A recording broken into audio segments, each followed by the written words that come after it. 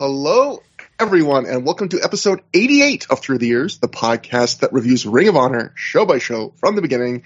I'm Trevor Dame, joined as always by the co-host, Matt Feuerstein. Matt, it's been 3 crazy weeks in the world of wrestling and in our world in a weird way.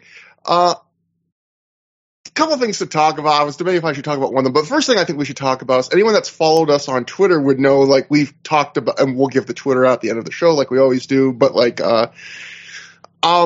we've both talked about this in the last week or so, but it's crazy how many weird callbacks to whatever we're covering at like that particular moment on Through the Years are now happening in wrestling. And this one is the craziest. I think it blew both of our minds, where we are right now in the Through the Years timeline, where we're going show by show. So we're not picking and choosing. We're just going in order. And we started this over 5 years ago now. We just happen to have fallen on the timeline where right now we are covering a period where Samoa Joe was on a quest to win his 3rd different Ring of Honor title, the Triple Crown, so to speak.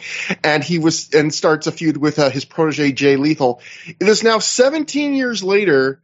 Samoa Joe just won his 3rd unique Ring of Honor title. It was not the tag title that he was searching for in 2005, but it's the TV title.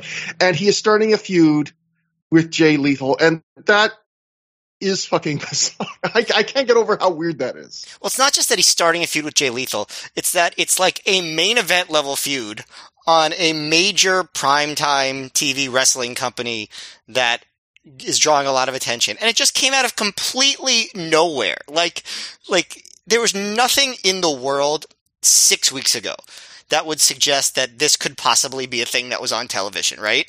And now It was the main event of the most recent Dynamite that we just saw. The final angle of the show was an angle involving Samoa Joe and his new television arch nemesis, Jay Lethal, on AEW Dynamite. And that's freaking weird.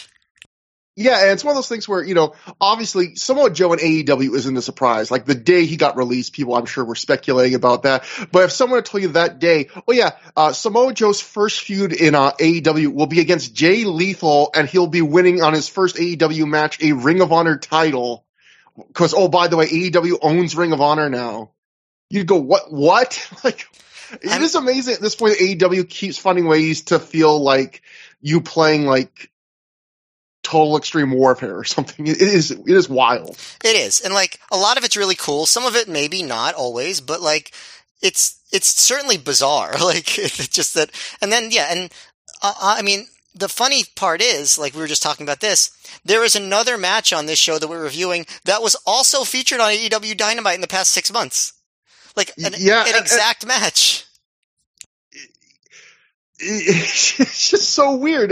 But I mean, obviously Tony Khan was a big Ring of Honor fan, so I'm sure like he's living in his Ring of Honor nostalgia as much as anybody. Cause you hear like Dave Meltzer and stuff, like wonder like why even buy the Ring? I mean, he's not against them buying the tape library, but like you're promoting Ring of Honor shows when just expanding AEW to another brand and using the AEW name would draw more and blah, blah, blah. But I think sometimes people, when they just think about those, forget that like, I think Tony Khan's just a big wrestling nerd, and I think sometimes he's going to do things because he's a fucking wrestling nerd, because the idea of owning Ring of Honor and keeping it going, or having Samoa Joe debut in Ring of Honor again after all these years, like, it tickles the nerd boner. I wish I could take that back. I mean, I can edit it out if you want. No, it's okay. Leave it in. I live with my mistakes. Yeah, I mean, Steve Corino is currently employed by WWE, right? So, but I was going to say, if Tony Khan really wanted to troll us, he could somehow book something involving Steve Corino and Homicide in the next 5 months, and I think that would just put us over the top. He could book Colby Corino in Homicide. Sure, I mean, he could do that. I mean, listen, I'm not. No, I don't read anything into my tone. I have no feelings negatively about that. Yeah, but it would not be the same. It would not be quite the same thing. No, but you could do the old false advertising, like when WWF in the 1980s was expanding into everyone's territory, and they went into Memphis. I always loved this story where they wanted to get Jerry Lawler at that time, but couldn't, and so Instead, they promoted like Hulk Hogan versus the King, and that's all they promoted. It was Hulk Hogan versus the King Harley Race. Like you could do next week on Dynamite, Corino versus Homicide. You could technically be telling the truth. But you know what's it's funny that we're entered into a world where like promoting that match on a national television would get a lot of buzz, because you know like there was once upon a time where that was just an indie feud, and now like if you said Corino versus Homicide on Dynamite next week, like Twitter would go crazy. But Yeah. on the other hand, people know that Steve Corino is signed to WWE, so maybe not. So they'd probably figure it out. You know what's funny about all this like AEW ROH nostalgia? Remember when Bryan Danielson first joined AEW and everyone was like, "Oh, I wish he could have gotten the Final Countdown as his music." Well, now after the whole CM Punk music at Revolution kerfuffle, I realize it might be for the best, because for some reason, like, people would get mad if he came out to the Final Countdown. Like, what is this music? Why would anyone care? Like, it's just really, man, the world is a weird place, huh? Well, revisiting this now, even like the Ring of Honor people were coming out where Danielson started using Final Countdown. You can hear on the first couple like shows he used it, like a couple people remembering like this song sucks or stuff like that. Like even I think some fans the first time Danielson ever used it were like. I think they didn't kind of get how it's kind of a corny ass song, but it's kind of corny in an awesome way. Well, I mentioned this on the show where we covered that match, Glory by Honor. There were definitely people in the crowd, because I was there, that understood the irony of it immediately and were psyched about it. Like they were like, "Oh yes, the freaking Final Countdown! This is awesome!" Like just like this is a hilarious song. Because there's no one who was like around then who watched Arrested Development that didn't understand that song was funny. You know what I mean? And I do think, I think there was some crossover between Arrested Development fans and ROH fans. I mean, me, for one. You're absolutely right. So, I was just thinking about, this show will probably be, like, the show review part of this episode will probably be a little bit shorter, or who knows, because usually when there's one long match on a show, I find, our episodes are a little bit shorter because we're just talking about fewer segments. There's fewer matches, yeah. Yeah. It's not like we occasionally it's been like this, but it's usually not like, oh, it's a 60-minute match, so we will now talk about it like 4 times as long. But sometimes we talk about longer matches a little longer. But anyway, I thought I could talk about this, but there actually is, because it's kind of a goofy thing, but I thought I might as well address it because it is kind of related to the show and Ring of Honor. And it is not related to the show, but it is related to one of the hosts. I have nothing to do with this, and I want to make that completely clear. Yeah, let's make that clear. So, but I just kind of want to say it just because it's a weird thing, and also there is something at the end that kind of ties into the not anything to do with Matt, but with how I approach the show that I just kind of want to make clear. It's not. This is Trevor Dame's show, so he gets to talk about Trevor Dame's stuff. That's how I see it. So, during I'm on Twitter. During WrestleMania, I did the usual thing I do, which is I do dumb tweets. And I wrote a tweet that I thought in the moment was innocuous, but I can quickly realize why it would not be seen that way.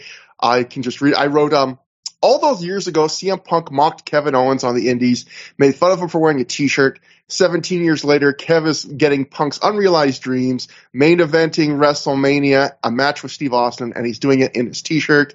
Now, I honestly swear to God, when I first wrote that, meant that far more in the spirit of, isn't this crazy how far Kevin Owens has come, and how, like, remember how, that was like the big negative on Kevin Owens was the t-shirt, not just from Punk or Gabe or anybody, but like, I remember, in fact, I might have even had private conversations like with you back in the day, Matt, where I even said like, I don't think Kevin Owens will ever obviously Kevin Steen then will ever get signed by WWE, even as a fan of him, as long as he's at the weight he's in wearing a t-shirt, because they have, WWE has such body issues. And I was completely wrong about that, but in fact, I think I also had a conversation where I was like, I don't think with you once where I was like, I don't think Bryan Danielson will ever make it in WWE. Like, and you were more open to the idea that he could, and you were definitely the right one on that. Cause I just thought that they would not be WWE's biases would be so strong that they would, not be able to surmount them. Anyway, sidetrack. So this tweet very quickly blew up, and a lot of people liked it. A lot of people didn't like it. A lot of people got angry at me. And I think very quickly what I realized is, one, reading it back like an hour or two later after all the comments, I quickly realized, yeah, this comes off like more pointed than it, and that's on me. That's on the wording I did. And the second thing was a lesson I think I learned from this, and I should have learned earlier, is like, you shouldn't, you should be cognizant of, if you tweet something, it can be carried to a lot of people that don't know you and kind of don't know your general range of opinions and stuff. Because I noticed a lot of the people that were defending me were people that like have followed me for years and were like kind of know how I feel, or listeners of the show. And the people that were mad were people I've never seen in my life. And I was like, that probably again speaks to me. If I make a tweet that only people that know me kind of understand the character of, that's on me. So anyway, CM Punk saw this tweet because a ton of people were tagging him and harassing him about it, which made me feel bad. And Punk wrote, "Insane after all these years, people still can watch that video, listen to Kev tell that story about Gabe making him wrestle in a shirt, and blame me for Kev coming back into the locker room and yelling at me. I'm super happy for him right now, but that doesn't fit your narrative." It's funny, like, a lot of people got mad at me, and especially after that tweet. I think the funny thing is, like, I am perfectly fine with that. Like, that's people getting mad at me on the internet does not bother me, and I can understand people have a right to their opinion. I think that was more funny is I had a lot of people reach out to me privately that are like, "Trevor, are you okay? Like, I had a death in the family or something. Like, how are you holding up?" Like in DMs and stuff. And I was like, he made a comment. Like, it wasn't even that. I think, Matt, you and I talked, like, it's not even that bad of a comment, quite frankly. I get worse comments on a monthly basis. To my credit, I didn't check if you were okay. I just mostly made fun of you, so. Yes. I believe you said something about, like, if you have to choose between Punk and me, if it comes to that, you will choose Punk over me. Yeah, almost, I mean, come on. Let's be real. I mean, let's face it, he's going to be co-hosting the show next episode, so he'll have a lot to say about Final Battle 2005. So... That man is too good for me. So I'm not going to ask him to marry me as much as I'd like to. So anyway, so I will again stand by, like, I maybe should have never made the tweet at all, or at the very least could have done a lot better to been aware of what would have happened if it got spread to a bunch of people that, I was still thinking like I had 100 followers. I have, 9,000 followers, which isn't that many in the grand scheme of things. It's not enough to get me, like, I'm not going to get sent free boxes of cereal to review them, Matt. But that's the real mark of if you're an influencer or not. But it's enough that if I say something stupid and the right couple people retweet it, it can spread pretty far. And I should have been more cognizant of that. But the other thing I will say is, I also kind of felt bad just in general, after that Punk tweet about, like, the content of the tweet, how people were interpreting it and thinking, like, man, more than just not the way I put it, but even just like, should I even be dredging up something like that? Even though I just didn't mention it as kind of an amazing story. And then people reached out to me, people in wrestling, people I cannot say who they are, but Matt, the big one. And I will just say, I stand by the content of the tweet. I felt a lot better after talking to some people. And I can't believe Hulk Hogan wrote you to tell you how much he was on your side. Vince McMahon was like, Trevor, And also, I will just say, for anyone that's going to try and do detective work, I hate being the person that's like, oh, here's something and I can't tell you about. I never do that, almost because I never have anything to tell anyone about. I will just say, if you're going to sleuth by looking through who follows me on Twitter, it's no one who follows me on Twitter that reached out to me. But okay, so it's not Hulk Hogan then, because he's one of your biggest fans. Oh my god! But anyway, where it relates to the podcast, again, this is all just such a goofy, funny, weird thing, and it's no big deal. And is the first couple times I tweet about like Punk on like Dynamite or something after that, a few people, like mostly people that know me, where they were just good-naturedly joking, were like, if I said something slightly positive about something Punk was doing, it was like, oh, you're just trying to suck up to him now, and they were joking, or oh, you're getting back if it was something negative. And that is something I didn't respond to anyone in a bad way, but I was in my own head, like, kind of like, about that, because I will say something I do take semi-seriously is I think we on the show do a good job of kind of separating work from people. And quite frankly, again, I'm not even like going to have any ill feelings towards CM Punk, but like, I don't cotton to the idea, even as a joke, that although people can joke about it, but like, I just want to say on this show, I think we do a good job, again, of not, there are people that are related in wrestling that have said nice things to me or nice things about the show. Gabe Zapolsky, we've talked about, who, big part of Ring of Honor, and, people that in my days who have, as a dumb blowhard, who have said not nice things to me or don't like me. And I think if you listen to the show and listen to our opinions, you wouldn't be able to tell, because I don't really like, the show is just about our opinions about the wrestling, and the show is only as valuable as our opinions are honest.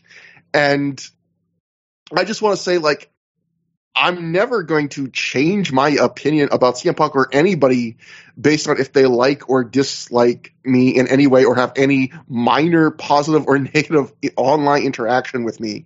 And I just want to kind of assure listeners of that. Like, I still think CM Punk is one of the greats and one of my favorite wrestlers of the last 20, 30 years. I mean, I am a Wrestling Observer Hall of Fame voter as of last year, and I was invited to that Voices of Wrestling podcast, and I said I was very close to voting Punk in. If he had another good year in AEW, I would probably vote for him next year. And guess what? He's having another good year in AEW, and I will probably vote for him in the Wrestling Observer Hall of Fame next year. So, like, nothing, in my opinion, about any of this is more or less negative.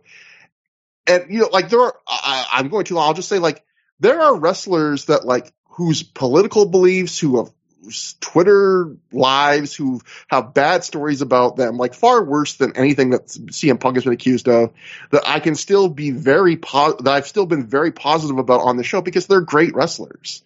And likewise, I think anyone that's listened to this show and listened to us talk about, like, the booking or announcing of Gabe Sapolsky will know, I think, could probably agree that even though he's been nice to us, like, I think we've been very honest and even-handed about both the good and the bad. And obviously there's more good than bad, because if Matt and I didn't think there was more good than bad, I don't think we'd be devoting so many hours of our lives to doing a podcast about Ring of Honor. This is just for fun. So, but that was my big last takeaway, was just like, nothing about this podcast is ever going to change. So don't worry about that. Don't fret. Don't overanalyze things. It's fine. I'm sure people were really worried about it. No, but you'd be surprised. There were people reaching out to me. It was, people took it more seriously than I just took it now, and I just took it too seriously. Yeah, people. Don't worry about our podcast. No, you shouldn't care about it. It's not important. No, just kidding. But no, I mean, you have to admit, Trevor, even though it's good that you're not going to, like, change your thoughts on different wrestlers because of personal issues that you have to admit, it would be kind of fun if this podcast became all about you settling personal scores. People would people would really enjoy that, I think. And I would just sit here and be like, okay, I'm scared. Which is kind of what I do anyway, let's be honest. I think there's enough wrestling podcasts that are nothing but that. I think we stand out by being, it's almost like nowadays you're more of a rebel if you don't get a tattoo. Like, we're like the podcast that doesn't have any tattoos or piercings. Fair. That's our new slogan, by the way. We have scars. We're scarred babies. Yes, our baby. We've been scarred ever since babyhood. Is that a word? That's my favorite spin-off to the show Parenthood, is Babyhood. That's a good one. Instead of calling it Parenthood Babies. Yeah, so I guess I should say something about all this, which is I like CM Punk. I like Trevor. Can't we all get along? Yeah, I mean, if they have a match, I'll sit ringside. I'm gonna be an impartial enforcer on the outside. And I'll run in and make the 3 count after the referee gets knocked out.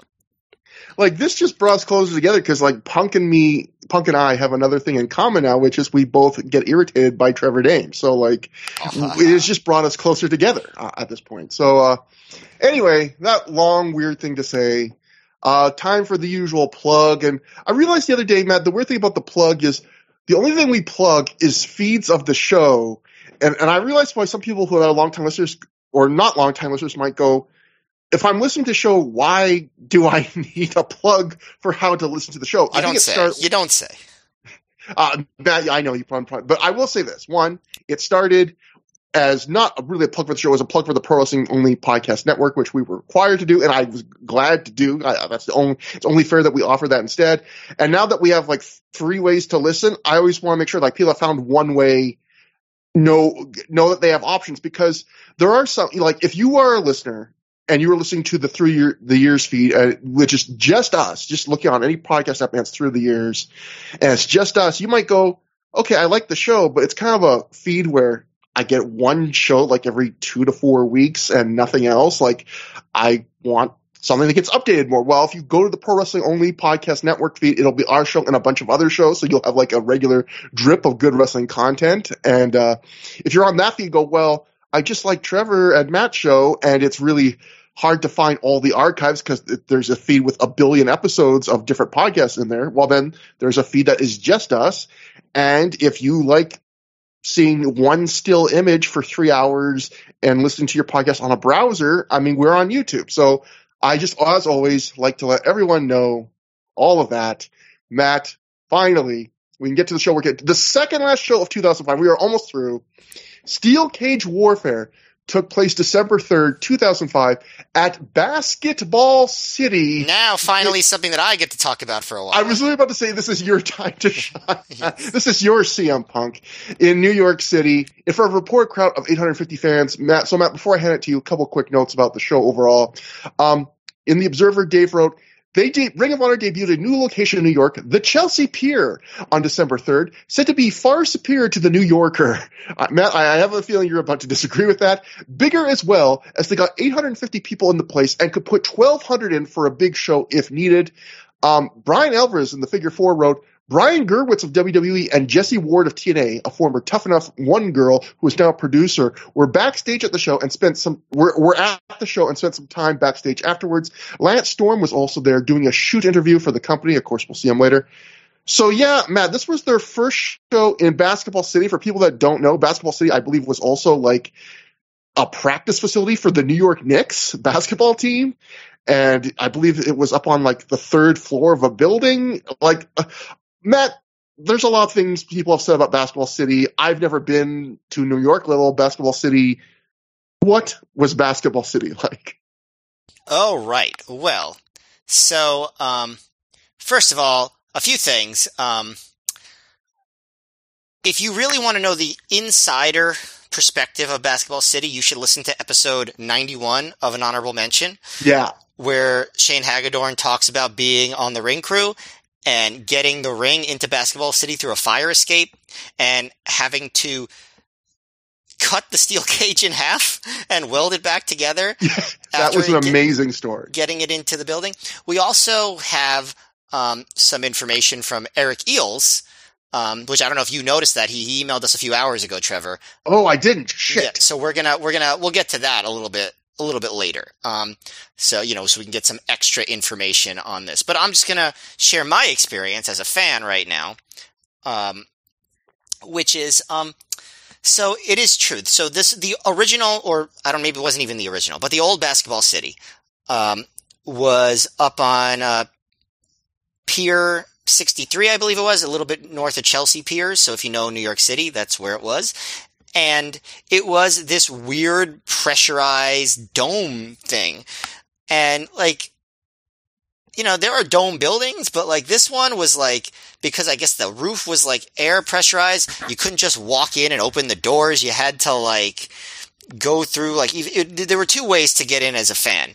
You either went through a revolving door, or there was you went into an inner area and then they closed the other door behind you so they could open the door into the Basketball City arena. So getting in itself and getting out was a process, and it was up a few flights of stairs. But the other issue was, because of the way that the building was set up and how hard it was to get in and out, they didn't have any elevated seating. So, it was one of my least favorite experiences watching an ROH show. Not anything to do with the show or even the people there, but because, I got general admission tickets, which I usually get because, as I told you, Trevor, I'm a man of the people. And I normally you go to an ROH show with general admission, and either it has elevated like bleachers, or it's like just a small enough place that you could just stand in the back and see most of everything. Like I remember there were certain moments of Joe versus Kobashi where it was a little bit hard to see, but nothing too major. But I was like way far back. And like when I was sitting, I could see basically nothing. When I was standing, I really couldn't see that much. So anytime like a wrestler like did stuff on the mat, they basically disappeared for me.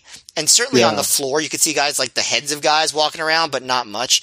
Luckily in the main event, there was enough stuff like on the cage and like stuff like up and like jumping and stuff like that I pretty much was able to enjoy the main event. But like the Bryan Danielson Jack Evans did those cage spots just for you. He was like, Matt needs to see this stuff. Right. But like the Bryan Danielson, Rocky Romero match, I basically didn't really see. Like, you know, like I couldn't get that watching it. And, you know, I mean, the New York City shows at the New Yorker Hotel and the shows at the Grand Ballroom of the Manhattan Center had such electric atmospheres. Yeah. And Basketball City, you know, it wasn't bad, but it was just like a dingy like venue that felt like it could have been anywhere. Like it didn't have that special New York vibe to me anyway. The good news about my experience at Steel Cage Warfare is that I realized if I was going to enjoy a show at Basketball City, I had to just get like normal, like close seats. So you had to no longer be a man of the people. That's right. So for the next show, they had one other show at Basketball City, which was Best in the World in March of 2006, and I got third or second row tickets to that, and that was a much more enjoyable experience. But yeah, it was not a good experience for the viewer if you did not have seats that were close, and it was just annoying getting in and out. And I could just imagine what a nightmare it was to set up and work as a ring crew, or probably even any other kind of crew on that show. Now I'll say this: Basketball City still exists in Manhattan, but it's in a different location now. It's on the east side now, or like kind of like South Street, like along the East River, and it's like a normal building with a roof and stuff that you can walk in and out of. So if they had a show there now, it'd probably be a little bit of a better experience. And there's like light that comes in and stuff. But this show in the depths of December in just in this weird like dome thing. Yeah, it was not the best viewing experience. I don't want that to reflect on the show because, you know, I'm watching the show now, you know, many years later and watching it on DVD. I don't have to worry about that. But as a live experience, it was one of the lesser ones during this era for me. Yeah, like they were really hyping this up, like Gabe on commentary a few times. And like in a way they needed to move to somewhere new because those New York, even though I agree, like the New Yorker Hotel had great atmosphere from the crowd and just a great kind of unique look. But obviously those shows were incredibly cramped for the New York market. It was This was much bigger. I mean, we saw in those shows, New Yorker shows, where like it was so cramped that one side of the ring was basically pushed up right against the crowd barrier, so you had to basically kind of just scoot the wrestlers around that side. Like, but the problem was, you basically said it. Like the Basketball City, basically, all right, it's bigger, but then you lose every other advantage that the New Yorker places like that had. Like no atmosphere. Yeah, the crowd doesn't sound as good. The fact that it was bigger is what made it hard for me to see because I was far enough. Like it was big enough that it was like I could be far enough back that it was hard to see from the floor. You know. And I think, I bet you most people that listen to the show have been to a wrestling show, but for those who haven't or are young or don't live in a major city, but maybe are one day hoping, a pro tip I wish I knew when I was young and that you learned on this night, I think it is almost, if you are in a building, I mean, you didn't have a choice on this show, but if you, are ever going to a show where there's like a floor and then like an elevated section, and you have the option between getting one of the very last rows on the floor or the elevated section, or one of the first rows of the elevated section, always go elevated section. Like I remember when the first major wrestling show I ever went to was WCW Nitro. It was a birthday present, and I was like, I remember telling my parents, like, if you can get me floor seats, get floor seats, like any floor seats. And we got literally the last row on the floor, and we had like, maybe not quite as bad as you, but a similar experience where I was like, the riser was right behind me. I was like, we could have, the whole show, I was thinking we could have saved money and had a way better view if we just took like first row of the elevated section right behind us. And instead, just because I was obsessed with the idea of if it's the floor, it has to be the best. Like, not all floor seats are created equal. That's the lesson to take away from this. Definitely true. Yes, that is definitely a lesson. I never had another experience where it was this hard to see after this, because I did learn that lesson.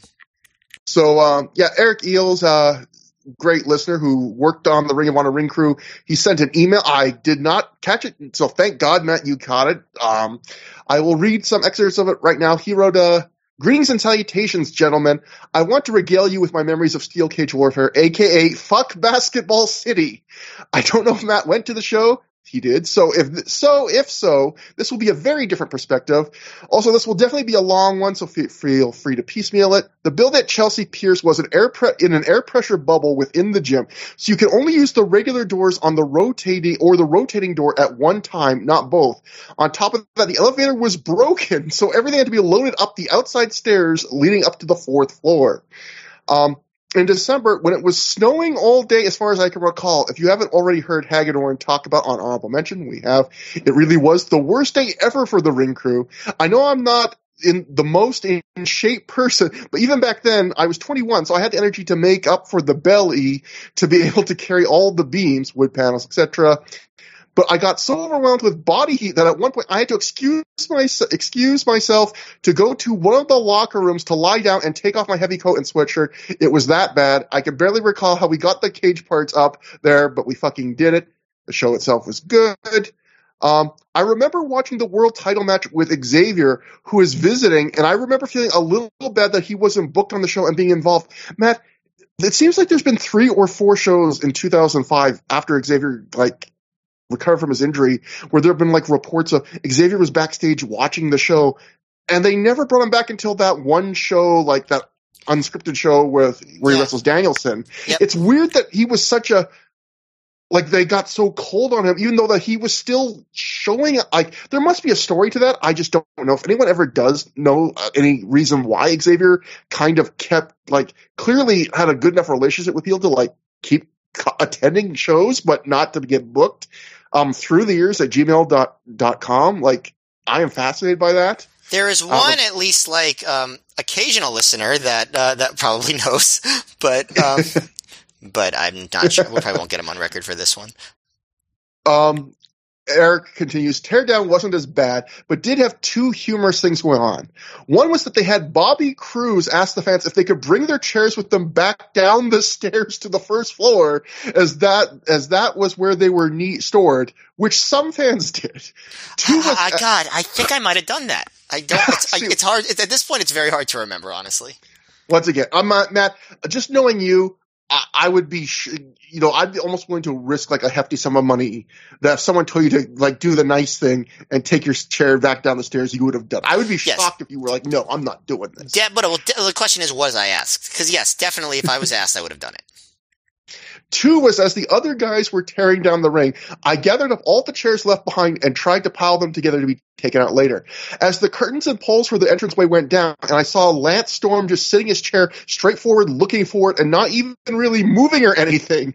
He was waiting for Gabe and crew to bring him to his hotel room for his straight shooting interview they were going to record that night. As most of the wrestlers left the show and Teardown continued, he just sat there. I swear he didn't really move. He just sat and waited patiently. That's a very, very, very, very Lance Storm story, huh? I just imagine him not even having a book, even though Lance Storm noted a bookworm, just sitting there, just unmoving, I will wait until I am told to go to a car, and just not even a thought in his head.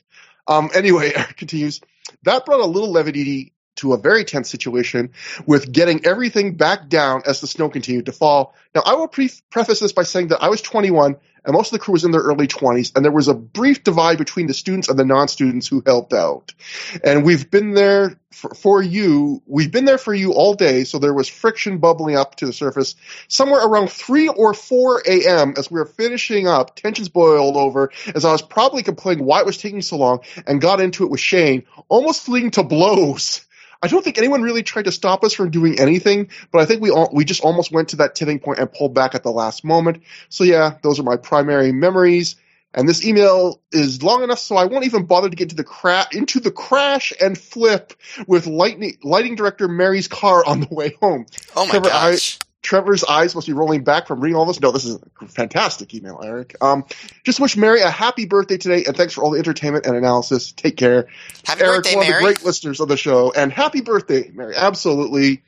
And this is also one good thing to bring up too is you really like listening to like stories like this. Like I think the unsung heroes obviously of a lot of wrestling shows, and that's why I kind of like Undertaker kind of on his Hall of Fame speech giving like props to unsung heroes, or when Ultimate Warrior even did on his Hall of Fame speech. Like the people that just set up the shows in wrestling, they do not get enough credit. How much like just like unsexy, like sweaty, thankless, low to no paying work it is to do that, and how it's probably sometimes sexy. Well, depends on the promotion. Eric did say he had to take off his. Yeah, there you go. Thank you so much, Eric. Seriously, like that was a huge addition to these stories that we're telling. And actually, can I go on a little tangent since you mentioned the Ultimate Warrior thing? Absolutely. It's just hilarious to me. And people say that apparently people think I bash WWE too much on this show, but somebody does anyway. But that's your CM Punk thing. Yeah. One mildly negative review of the podcast that said we bash WWE too much. Well, no, they said I do specifically. You barely ever do. And by the way, this is a Ring of Honor podcast. That's like saying, like, if we had a podcast about Pepsi, someone saying, man, occasionally you say disparaging things about Coke. Like, what do you expect? Like, I recently realized that I haven't tasted Pepsi in like more than 20 years. Or maybe not more than 20, but like at least 18. That's pretty crazy, right? That's longer since I've been on a slide. Yeah, exactly. That's a reference to a conversation we had a while ago. Anyway, but I am going to bash WWE here. Was what I'm setting up for.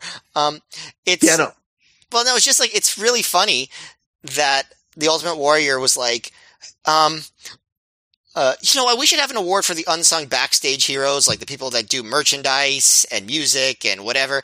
And then WWE was like, oh yeah, we should have the Warrior Award where we just do PR and talk about how much we care about people who have diseases and or just are heroes that we had nothing to do with, not that I'm sure the people who get those awards appreciate it and like it's a really nice moment and stuff. Like, so I'm not denigrating them at all. Like they all deserve awards, but it is just funny that they named it after the Ultimate Warrior, because that had nothing to do with what he was saying. That is. So I'm not criticizing the award or the recipients. I want to make that very clear, but I am criticizing the way they reappropriated the Ultimate Warrior's name for that particular award. No, that has always blown my mind too. In fact, I think I wrote about that once. I think I wrote for my Patreon once, like a review of the first Ultimate Warrior documentary. And like, it's always blown my mind that this guy, like, Ultimate Warrior, if you don't know, had a lot of not good opinions about people and things and prickly personality, if I said everything I thought about Ultimate Warrior and he was still alive, he'd probably send in more than a slightly irritated tweet to me.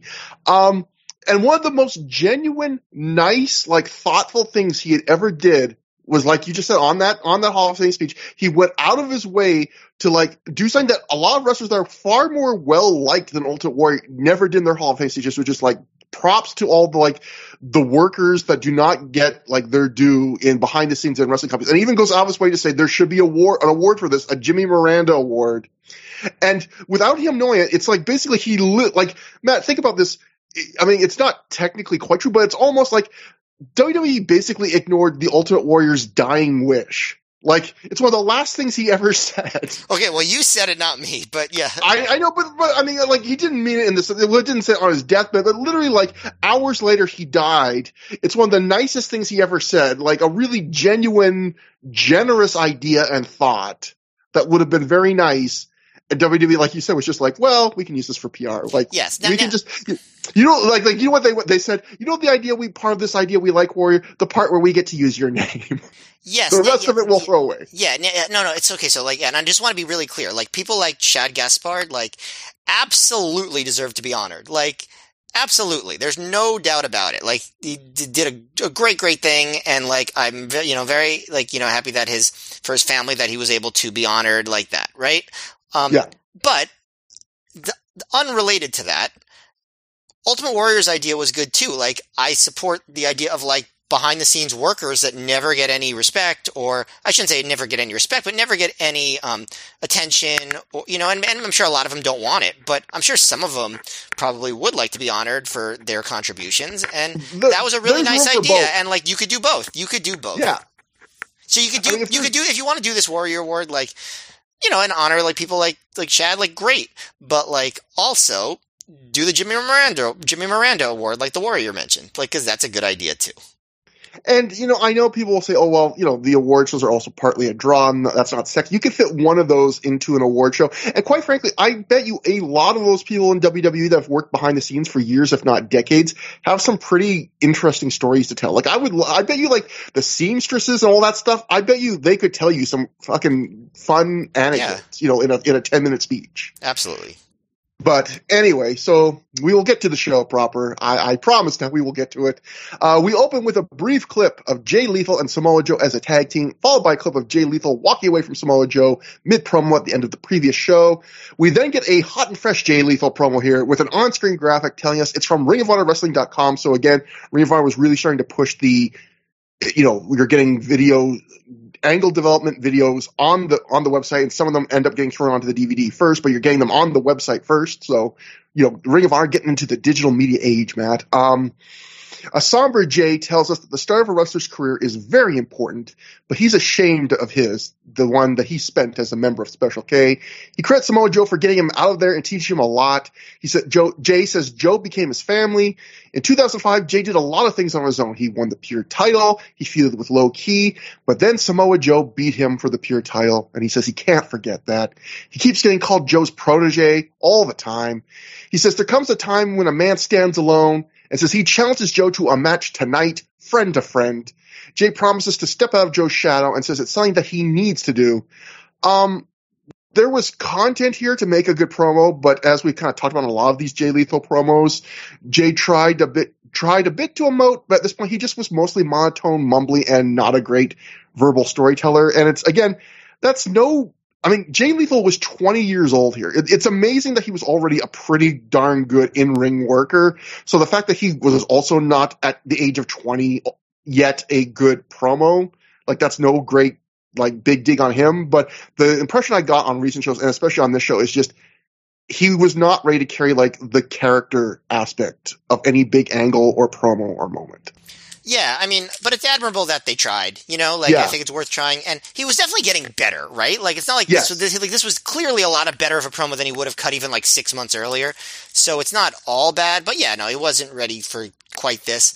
I will say it was interesting that it was very clearly to me a parallel, like probably intentional, to the promo that Joe cut before A Night of Tribute, where it was sort of like this slow, measured journey through his career, like the way Joe did for him, but in relation to Samoa Joe. So I think overall, like, I think this was a positive, even though the promo delivery wasn't particularly good.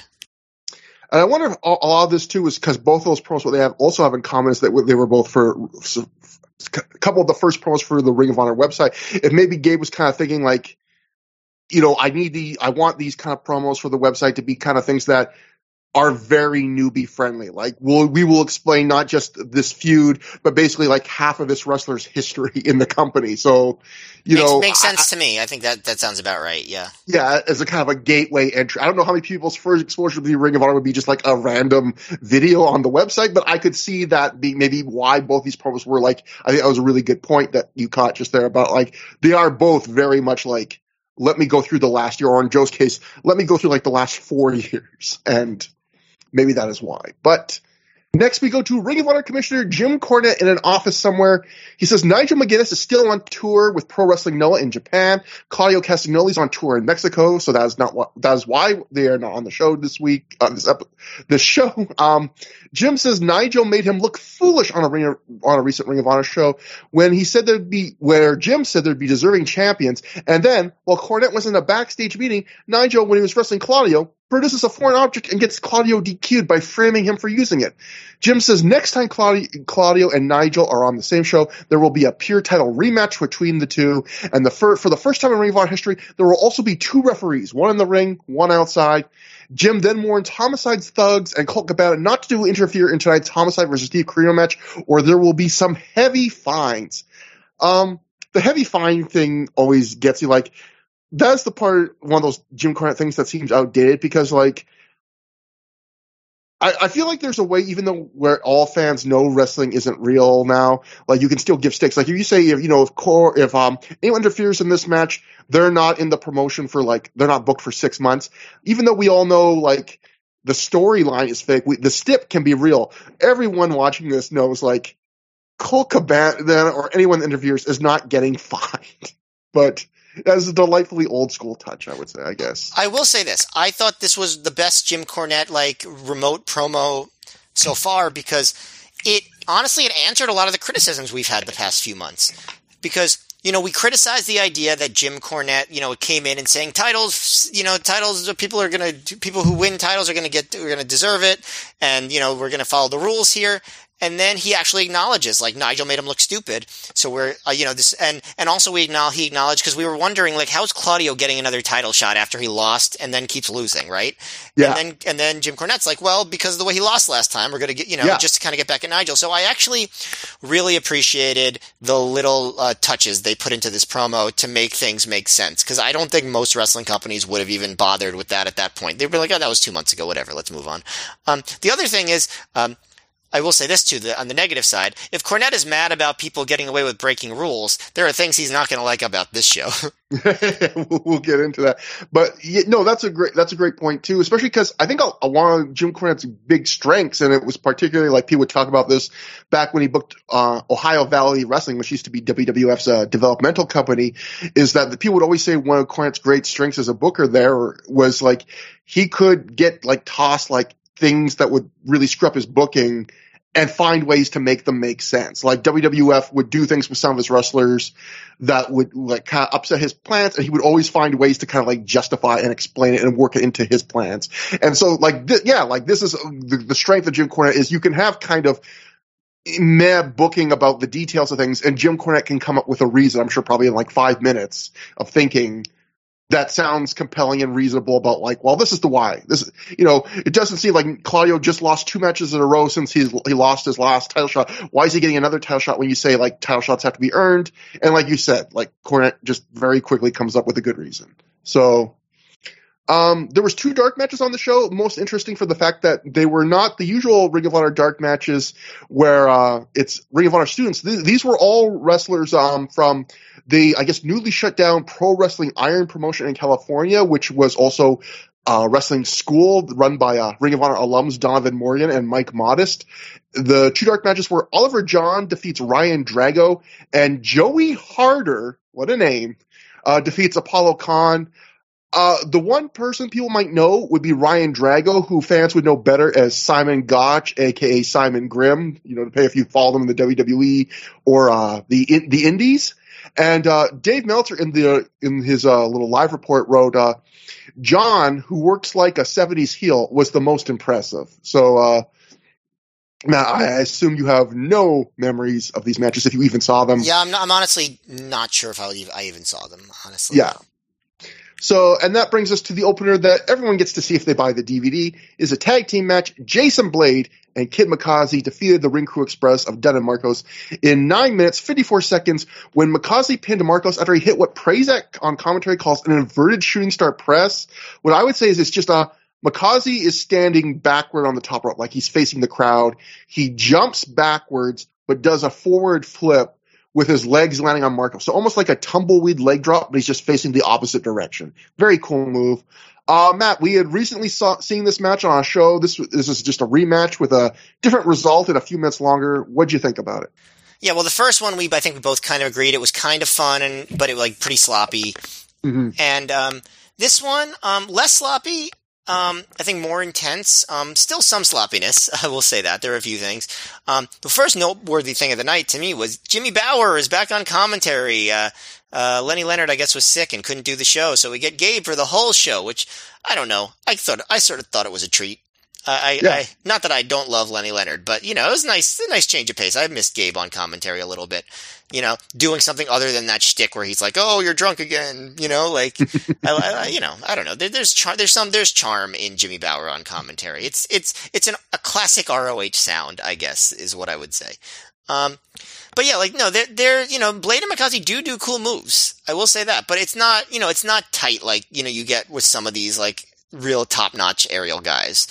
They do some cool double team stuff, a double Japanese arm drag, which is really cool. Mikaze does his spinny kicks. I always like them in the matches we've seen so far. There are a couple of, like I said, awkward spots. Like, at one point, Dunn messes up a roll up and the crowd is very unforgiving. They're booing him a lot for that. I'm like, wow, this is not a nice crowd of nice people. That's how I would describe it. Not a nice crowd of nice people. And, there was another one where, Marcos does this, like, really awkward Northern Lights bridging suplex on Mikaze, and Gabe says, "Nicely done." But I was like, I mean, it's not the move I would have said that on. There were things in this match that were nicely done, but that wasn't one of them. But it's just a little bit more of an intense version of what we saw. There is, they work over, Mikaze for a long time, Dunn and Marcos do. But then when Blade comes in, he doesn't really do a hot tag. He just sort of does a blind tag on an Irish whip. And then he kind of, while Mikaze's running the ropes, he does a surprise dive onto Dunn on the outside, and then Blade comes in with a crossbody for 2. So they kind of avoided the hot tag for some reason, but they still did some cool moves at the end. And like you said, the final spot with that, I guess, reverse or inverted shooting star press was really cool.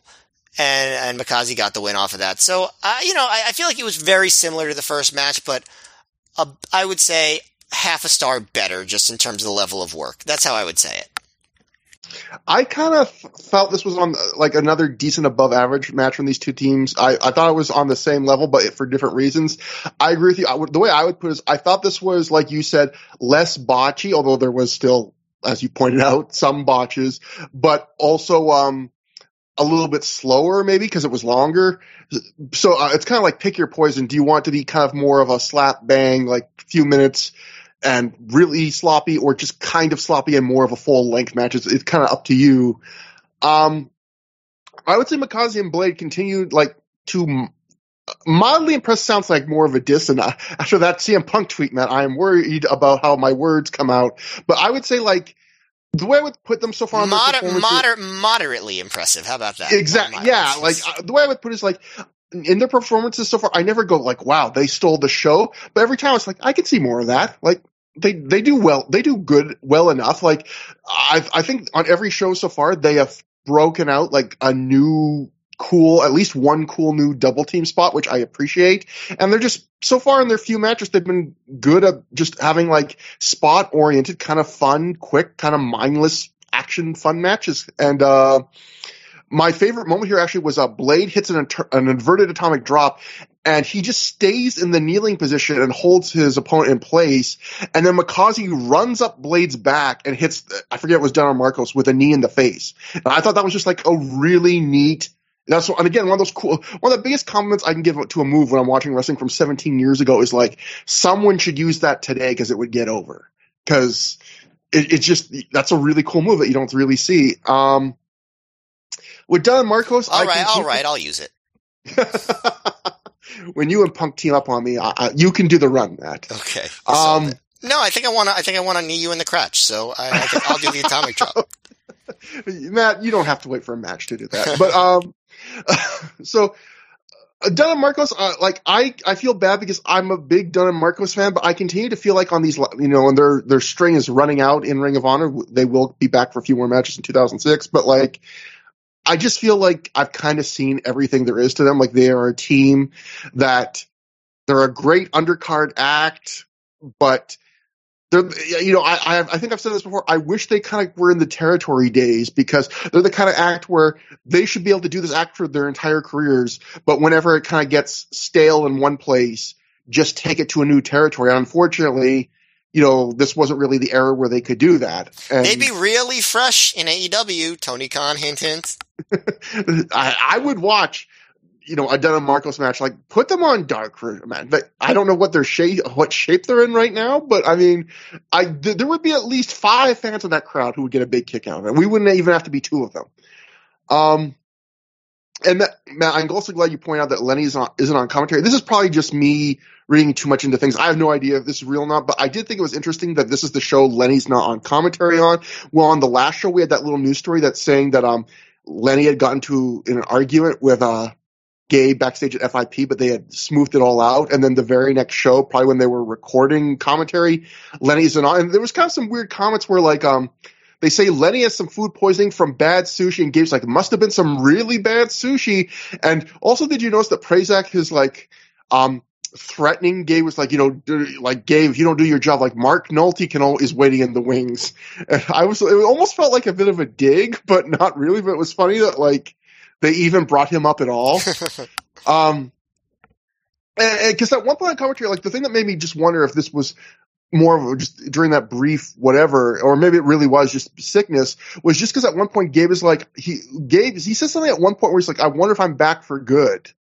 And I was like, part of me wonders if there was for a brief second they were thinking might this have to be the team? If Lenny for some reason doesn't stay there, is it just back to Gabe and Prazak? I don't know, but I guess at least temporarily it would be.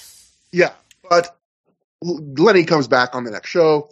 We go backstage to Austin Aries. He says that so this is something every member of Generation Next and the Embassy gets a promo, or at least the opportunity to cut a promo backstage to kind of set up the main event tonight between them and Steel Cage Warfare, which, I will say this, almost basically all these promos are there's not much substance to them. A lot of them aren't very good, but I do appreciate little touches like this to try and make a match or a show seem different and more important. I like that everyone here, since it's a big feud ending match, everyone gets a chance to talk.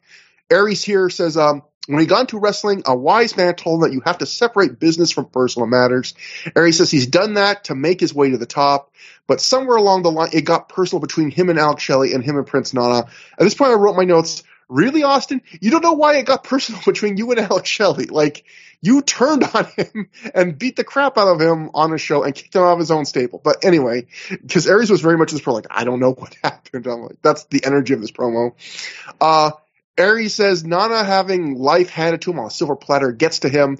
Tonight in Steel Cage Warfare, there will be nowhere to hide, and Generation Next will stake its claim as the top faction in Ring of Honor. My favorite part of either of these two promos is that after Nana was done, he says, you're going to see blood and everything you thought you didn't see. And then as they cut away, as he's walking off, and you see that ROH logo flash the screen for the wipe, mm-hmm. He just adds one extra, you fools! While he's off screen, cut away. I'm just that is perfect. So yeah, we cut to Prince Nana backstage. Nana says he will put Generation Next in their grave tonight. He says you're going to see blood. I thank God you caught that, because I did not, for whatever reason, include that in my notes for that part. The second part of not just what you will see apart from blood. And he laughs at Jade Chung's recent incident of getting her face bashed in by the greetings from Ghana. He says tonight the Embassy will be established as the top faction in Ring of Honor. And that brings us to the Ring of Honor top of the class trophy match. Davey Andrews successfully defends the trophy when he defeats Pele Primo by ref stoppage in 1 minute 27 seconds when Pele passed out in a side choke. I think this was Pele Primo's main show debut, at least in a match. He was certainly an extra, I believe, in the angle we saw where Chad Collier bashed Ace Steel's head in with the chair and made him bleed buckets. He was like a prop in that. But this is his first match, I believe, on a main card. And what I will say is Pele showed about as much personality, I think, as a wrestler possibly can in 87-second squash match that you lose. He's running around screaming like a little Spitfire. He's throwing these cool, futile little underdog strikes. He's selling, I would say, the right kind of over the top, where he's selling, out on his feet in a big way. And then that old, I'm held up only by the ropes stuff. He gets murdered with a slap, then a German suplex and a power bomb. I just wrote my notes. In a minute and a half, tiny Spitfire Pele was already way more interesting than competent, growly rookie who is stiff Davey Andrews. And that's nothing really against Davey Andrews, but it's just to me, I was already way more interested in Pele Primo in this minute and a half. And Also, did you notice, Matt, before the match started, Pele Primo does Hook's entrance. He puts his head on the turnbuckle with his back to Davey Andrews, and then when the bell sounds, he turns around and starts running at Andrews, and of course gets his ass kicked. But Hook, huge Pele Primo fan, you heard it here first. I genuinely didn't notice that. I will say this, I agree with you about Pele, although I definitely think I'm higher on Davey Andrews than you. I always have been, I've been enjoying him for the past few shows, so I definitely don't have the thought that you have. But I agree with you. Pele did a really good job in the time that he had.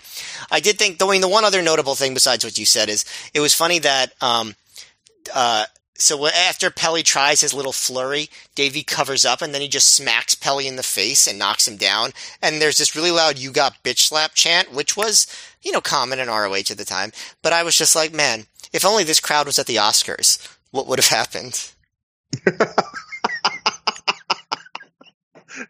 We're being topical on this episode, so I might as well have done that joke, right? We're the last people to get in a Will Smith Chris Rock joke. The door is we're closing the door because we're the last people in this house. But I don't mind. Davey Andrews, I think it was pretty good for his level of experience. I mean, most of the Ring of Honor rookies, at least the ones that kind of became more notable, I think were good for the very limited experience they had. Maybe not very good, but better than I think a lot of people would be with that fresh out of wrestling school with that few number of matches, and those matches being as short as many of them were. But I just feel Davey Andrews is an archetype we've seen a lot in wrestling, which is growly, stiff guy with kick pads or whatever. And, there's great wrestlers that do that, but I feel like it's a little less fun than the Pele role. And also the problem is that role goes better, Pele's, with how Ring of Honor students were booked, because it is hard to come off as a great badass like Davey Andrews kind of style would point him to at this point when he gets booked the highest of the students, but still a student who gets treated pretty badly, as we will see in a second. Well, they clear. I think the angle that you're about to talk about was clearly building up to something that never came because Davey Andrews left, right? Yes. Yeah, for those who don't know, this is the second last Ring of Honor show Davey Andrews ever does, because he quits wrestling after Final Battle, the next show. And, I don't know why, and I'm not even going to try and find out why, because I know from, listening to the Honorable Mention podcast, how our quest with wrestling was to try and find Matt Thompson, the fabled super tall giant rookie who had one impressive performance in Ring of Honor in the first year, and the quest is not over. The quest is not over. Tony Khan's gonna bring him back. He's gonna find him. He's gonna pay him insane amounts of money, and he's gonna be Samoa Joe's protege against that giant guy that Jay Lethal brought out. It's gonna happen. That guy, he's to appeal to the Indian market. The other market is the through the ears market. They're going to appeal with him. But we need to get through to the deep vein thrombozos. Although, you know what? I think they've already done a lot to do that. Yeah. I feel like they've been targeting us for a while. But I was just saying, the Honorable Mention guys, I feel like if they have any sort of quest that is equivalent to our Matt Thompson quest, it is, they have been trying to find out what the hell happened to Davey Andrews and why he just dropped off the face of the earth. And if they don't know, especially because Shane Hagedorn worked ring crew, traveled with, trained with Davey Andrews, and if he can't find it out, there's no chance I'm going to find it out. So that is their quest. So if anyone can help them, get in contact with them, because they have their own Ring of Honor mystery there. But so after the match, a bunch of students rush in to check on Pele and hand Davey his top of the class trophy. We get a quick, weird, odd jump cut to Reyes just in the ring. We cut out his little entrance, and he's holding a mic. Ricky Reyes, he wants to know why Ring of Honor set up a match for these ass clowns. And he says ass clowns twice. Ricky Reyes, big Chris Jericho fan. He says he's squashed all the students in under a minute, and now he wants to beat the crap out of all of them one by one together right now.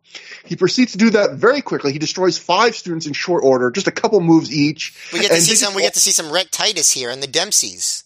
Yeah, and they attack him one by one, and Davey Andrews just watches in the corner. It just looks kind of stupid. And then when he turns back after he takes out all these students, Ricky Reyes, Davey Andrews then blindsides him with a spear, and they brawl, but Reyes quickly gets the advantage and then creams Andrews with the top of the class trophy. He gently positions the trophy in the ring. He walks on top of Andrews, then spits on Andrews, and just walks out of the ring and leaves Andrews laying. I thought that this was like the most personality Reyes has shown in Ring of Honor. I thought he actually showed some charisma, like just destroying these guys and on the mic. And I thought this segment also surprisingly got somewhat over with the crowd. Like they weren't really into it. Didn't sound like to me like they were very into, oh, here's Ricky Reyes. But by the time they were done, I think they were kind of into him just destroying students. Yeah, though his talking was actually not bad, except for overuse of the word ass clowns. Yeah, exactly. Unfortunately, it got them cheering the heel as he punked out this is yet again, it seems like every match Davey Andrews has had since winning the top of the class trophy has been him getting squashed by a heel. Like first it was Adam Pearce, then Jimmy Rave, now not even a match, it's Ricky Reyes. But, at this point, what's the point of even complaining? It's the Ring of Honor students, so they're the lowest order on the totem pole. And then in addition to that, again, Davey, I don't know if Ring of Honor knew this at this time, but Davey Andrews would be gone in one more show anyway. So I do think if they had gotten finally to the match and Davey Andrews won, I do think that would have gotten over pretty big. Mm-hmm. The Reyes Davey Andrews match, which I'm almost positive that's what they were building to, and Davey Andrews would have beaten him. I think that would have gotten over pretty well, personally. Yeah. Unfortunately, does not happen that way. Next, we have a Roderick Strong backstage promo. Roddy is wearing what I can only describe as one of my grandmother's blue sweaters. It appears he stole that from her wardrobe. Strong says Rave has only made things worse, taking out Jay Chung, laying him out on the last show. And then in a moment, Matt, that really makes me laugh, Roddy, and really trying to be serious and hype up the show, he says, and I quote, December 3rd, Basketball City, Steel Cage Warfare. And I just wrote, that does not sound as badass as you think it does. Like, one disadvantage to running shows on Basketball City is you can never say, it's not like saying, WrestleMania, April 3rd, Madison Square Garden. You can't say Steel Cage Warfare, Basketball City. Like, that sounds, it's like Polo Wonderland, SummerSlam. Like, what? Sports Plus. Roddy says he's going to give Rave backbreakers until he can't walk and pound his face until it's broken in pieces. I kept thinking for like 5 minutes after this promo of things like that of just like, November 22nd, All Out, Dave and Fuddruckers, like just stuff like that. Well, there is a major arena called like the Smoothie King Center, right? Yeah, exactly. Like stuff like that I would love. Next, we have a Jimmy Rave backstage promo. Jimmy, meanwhile, if Roderick stole one of my grandma's sweaters, Jimmy looks like he's like me or anyone I knew dressed up for their 4th grade class photo. It's kind of adorable, actually. Rave says he beat AJ Styles. He sent CM Punk packing out of Ring of Honor, and tonight he cements his legacy by taking out Generation Next once and for all. It's a really good heel line for Jimmy Rave to say he sent CM Punk packing, even though CM Punk beat him very soundly in the feud and didn't leave the company until 2 or 3 months after he was done having any interaction with Jimmy Rave. Maybe the idea is just I was so annoying to CM Punk that he eventually left to get away from me. That could be true. I mean, I very relatable. But next up, we have a Ring of Honor Tag Team title match. Sal Rinauro and Tony Mamaluke successfully defend the titles when they defeat Colt Cabana and Milano Collection AT in 15 minutes, 22 seconds when Rinauro pinned Milano after he and Mamaluke hit them with a double team elevated DDT. I guess I would kind of describe it as almost like the KRS-One that the Kings of Wrestling, Claudio and Chris Hero used to do, but ending in a DDT. So basically you take a guy, you kind of set him so he's lying horizontally on both your shoulders, and then you just drop them down into, in this case, a DDT. Really cool finisher, actually. Matt, kind of a weird, just thrown together team. Gabe actually does, I thought this was Gabe's best moment of commentary the whole night. An example, one of the strengths Gabe could actually add occasionally to commentary, which is as Booker. He can explain things. Because going into this, I was kind of like the Cornette thing earlier with Nigel and Claudio going, why the hell is this match for a title?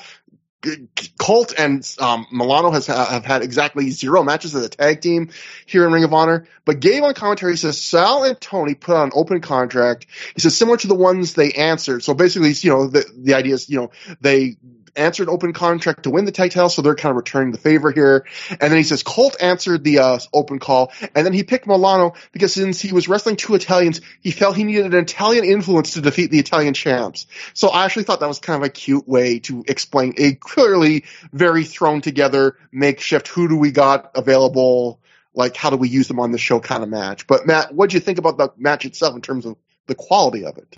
Well, speaking of wrestlers who surprisingly don't have any other matches in Ring of Honor after Final Battle, we have Milano Collection AT, who Gabe says very early on in the match will be a mainstay in ROH well into 2006. So, oops. I did like this match. Like, more than I thought. Like, it did feel very thrown together, but I thought both teams did a good job. I was especially impressed, honestly, with Renaro and Mama Luke. I feel like, if they had stuck with them or built them up more, like, to be, like, make more sense as a top tag team, I feel like they could have been a good tag team, like, in the longer range. Because I do think they did some good stuff together. I enjoyed this match. It wasn't, like, a great match or anything. But given that it got a decent amount of time, and it was solidly worked, and I thought it really kept the crowd. Which a match this thrown together with tag team champions that had the reputation of not being that over, it could have easily not gotten over, and I think it did. One part early that I enjoyed was Milano and Mama Luke were squaring off, and Cabana yells, "Out wrestle him, Milano!" And I thought that was pretty good advice for a wrestling match. To tell him to out wrestle his opponent. I think that's actually pretty smart to try to tell him to do. There was one point early in the match when they were like on the mat, and you could hear the crowd chanting, "Sit the fuck down!" And I was thinking as I watched this, like, oh, I know why they said that. I experienced wanting people to sit down too during that match. Gabe also points out at different points that Cabana is much more serious here, like not cracking smiles, and like that he's been changed by the Homicide feud. And it is true. Like, he does some of his, like, wacky wrestling stuff, but he's not joking around, He's not like, oh, look up there, and then, does, stuff like that. He's wrestling seriously. And I thought he did a good job with it. Milano and Cabana do this thing where they lift up Sal by opposite legs and spread them, like splitting him apart as they show him off to each side of the ring, which was a fairly clever tag team spot. And then Mama Luke breaks that up by hitting a missile dropkick to the backs of both Milano and Cabana. I like that. So they work on Renaro for a while, and they get the hot tag to Tony, even though the crowd isn't that hot for it. But I thought Mama Luke does a good job. He does some hot moves, some cool pinning combos. He does like this horse collar stretch muffler thing on Milano where but then Milano gets his hand on the bottom rope. And now they work over Milano's leg for a while and cut off the ring. And they get some, they do some, I think they do some cool double teams and near falls. And finally they get, the hot tag to Cabana, and the crowd is pretty hot for that. So you could tell they want a title change. And I really like Cabana's title change. I mean, not title change, hot tag a lot, because for two reasons. And maybe you can guess what one of them is. So he does a bunch of slow, like Dusty Rhodes style elbows and ducks double clothesline and hits a quebrada. But the number one reason why I like Cabana's hot tag, you might be able to guess because you know what I hate about Ring of Honor hot tags. Do you think you can guess? He doesn't do the thing that I hate about Ring of Honor hot tags. He doesn't immediately tag back out again? Exactly. He actually wrestles for a while. What a low bar to clear. But yeah, he absolutely does not do that. Yes. But it is a low bar, but I really liked it for that reason. And then they start hitting their big spots. Mama Luke does a bridging German suplex, but Sinclair won't count because he's not legal. Renaro does that snappy run-up moonsault thing that he does, which I like. Milano does this cartwheel into the leaping clothesline, which I always like. Once Milano does get in after a reasonable length of time, he does the Armani shoe exchange. Mama Luke breaks up the pin. And then they do that spike DDT thing, which felt out of nowhere, but it was a really cool finishing move. And I don't know. I thought this was a good, hard-hitting match. Like, a good match. I'm not saying great, but like a solidly good match, and better than I expected in terms of heat and intensity. The crowd definitely booed the finish. I will say that, because they wanted the title change. But after they do applaud once everyone starts shaking hands. And Mama Luke even gave Milano the Italian flag after the match, so that was pretty heartwarming too. Yeah, I agree with your thoughts on this match. It's certainly not like a show stealer or something you have to go out of your way to see, but I would say like this is outright just a good wrestling match. Like not even like, above average or, kind of entertaining. This is just outright a good piece of wrestling for 15 minutes. And I guess it shouldn't be that surprising because I think all these guys have talent. One that I would disagree on is, well, I thought everyone did fine. Like, no one was bad in this match. I actually was more impressed with Colt and Milano. Like, was one of those matches where I really appreciate both of them. Milano in particular, I've just been really impressed in all his Ring of Honor performances. And, well, I guess the Claudio match wasn't that special, but even that, I thought he did some good individual work within it. They had Claudio and, not Claudio, Colt and Milano had like a surprising number of like double teams and interactions together for a team that, at least to my knowledge, had never worked anywhere together before. Like even like little things, like you mentioned, like the big hanging double leg stretch. I liked even just little stuff. Like at one point, Milano poses after doing a drop kick and Colt fixes his hair for him. Like just stuff like that. It's just like, oh, they already have like this little bit of chemistry and a shtick. Yeah. And I really enjoyed that. I thought this match was the most fun when it was Colt and Milano on offense, but luckily they were on offense quite a bit. There was when Mamaluke came in at one point. I do feel like there was like a sequence there where he came in where he and Colt were just like not on the same page for a little bit. You can just see like they're both kind of waiting for someone to. Yeah, it's almost like the equivalent of when you're ever like in an aisleway at a supermarket or something, and like you're like, you go, no, you go, and you kind of keep stepping on each other's toes. It was kind of like they both kind of didn't know what the other wanted to do. But overall, good match, and I did kind of feel bad. Like I still don't know if like I feel like Mamaluke and Renaro didn't have a lot of chemistry with each other as a team. Maybe they could have developed that over time. But I do think they are both talented wrestlers. So I agree with you. Like in a way, it's a shame that they got thrown together. And like the reign is almost over, and it's another. We've seen this a few times in Ring of Honor where an act that isn't working. Sometimes like their best performance comes right before they're given up on, and this was like maybe their best match together. I mean, yeah, and I think that's not just an ROH thing. I think that's wrestling in general that happens. But like to show you like how they're still like they're still trying to they've been the tag team champions for a few shows, and they're still trying to figure out like what's a good tag team finisher, because this is like a completely new one for them. So like they were still trying to figure out fundamental parts of being a tag team, and their reign as the champs was almost over. I wonder if that double electric chair thing maybe just felt too dangerous for people, and that's why they stopped doing it. I don't know, because that was a good finisher. I think they hit it the one time, and then the second time they botched it. So I wonder if after the second time they said, well, like, we just can't do this if we can't like hit it good every time. Yeah. I don't know how difficult that move is to do, but obviously they did not even attempt it in this match. They broke out something new. Yeah, so good match.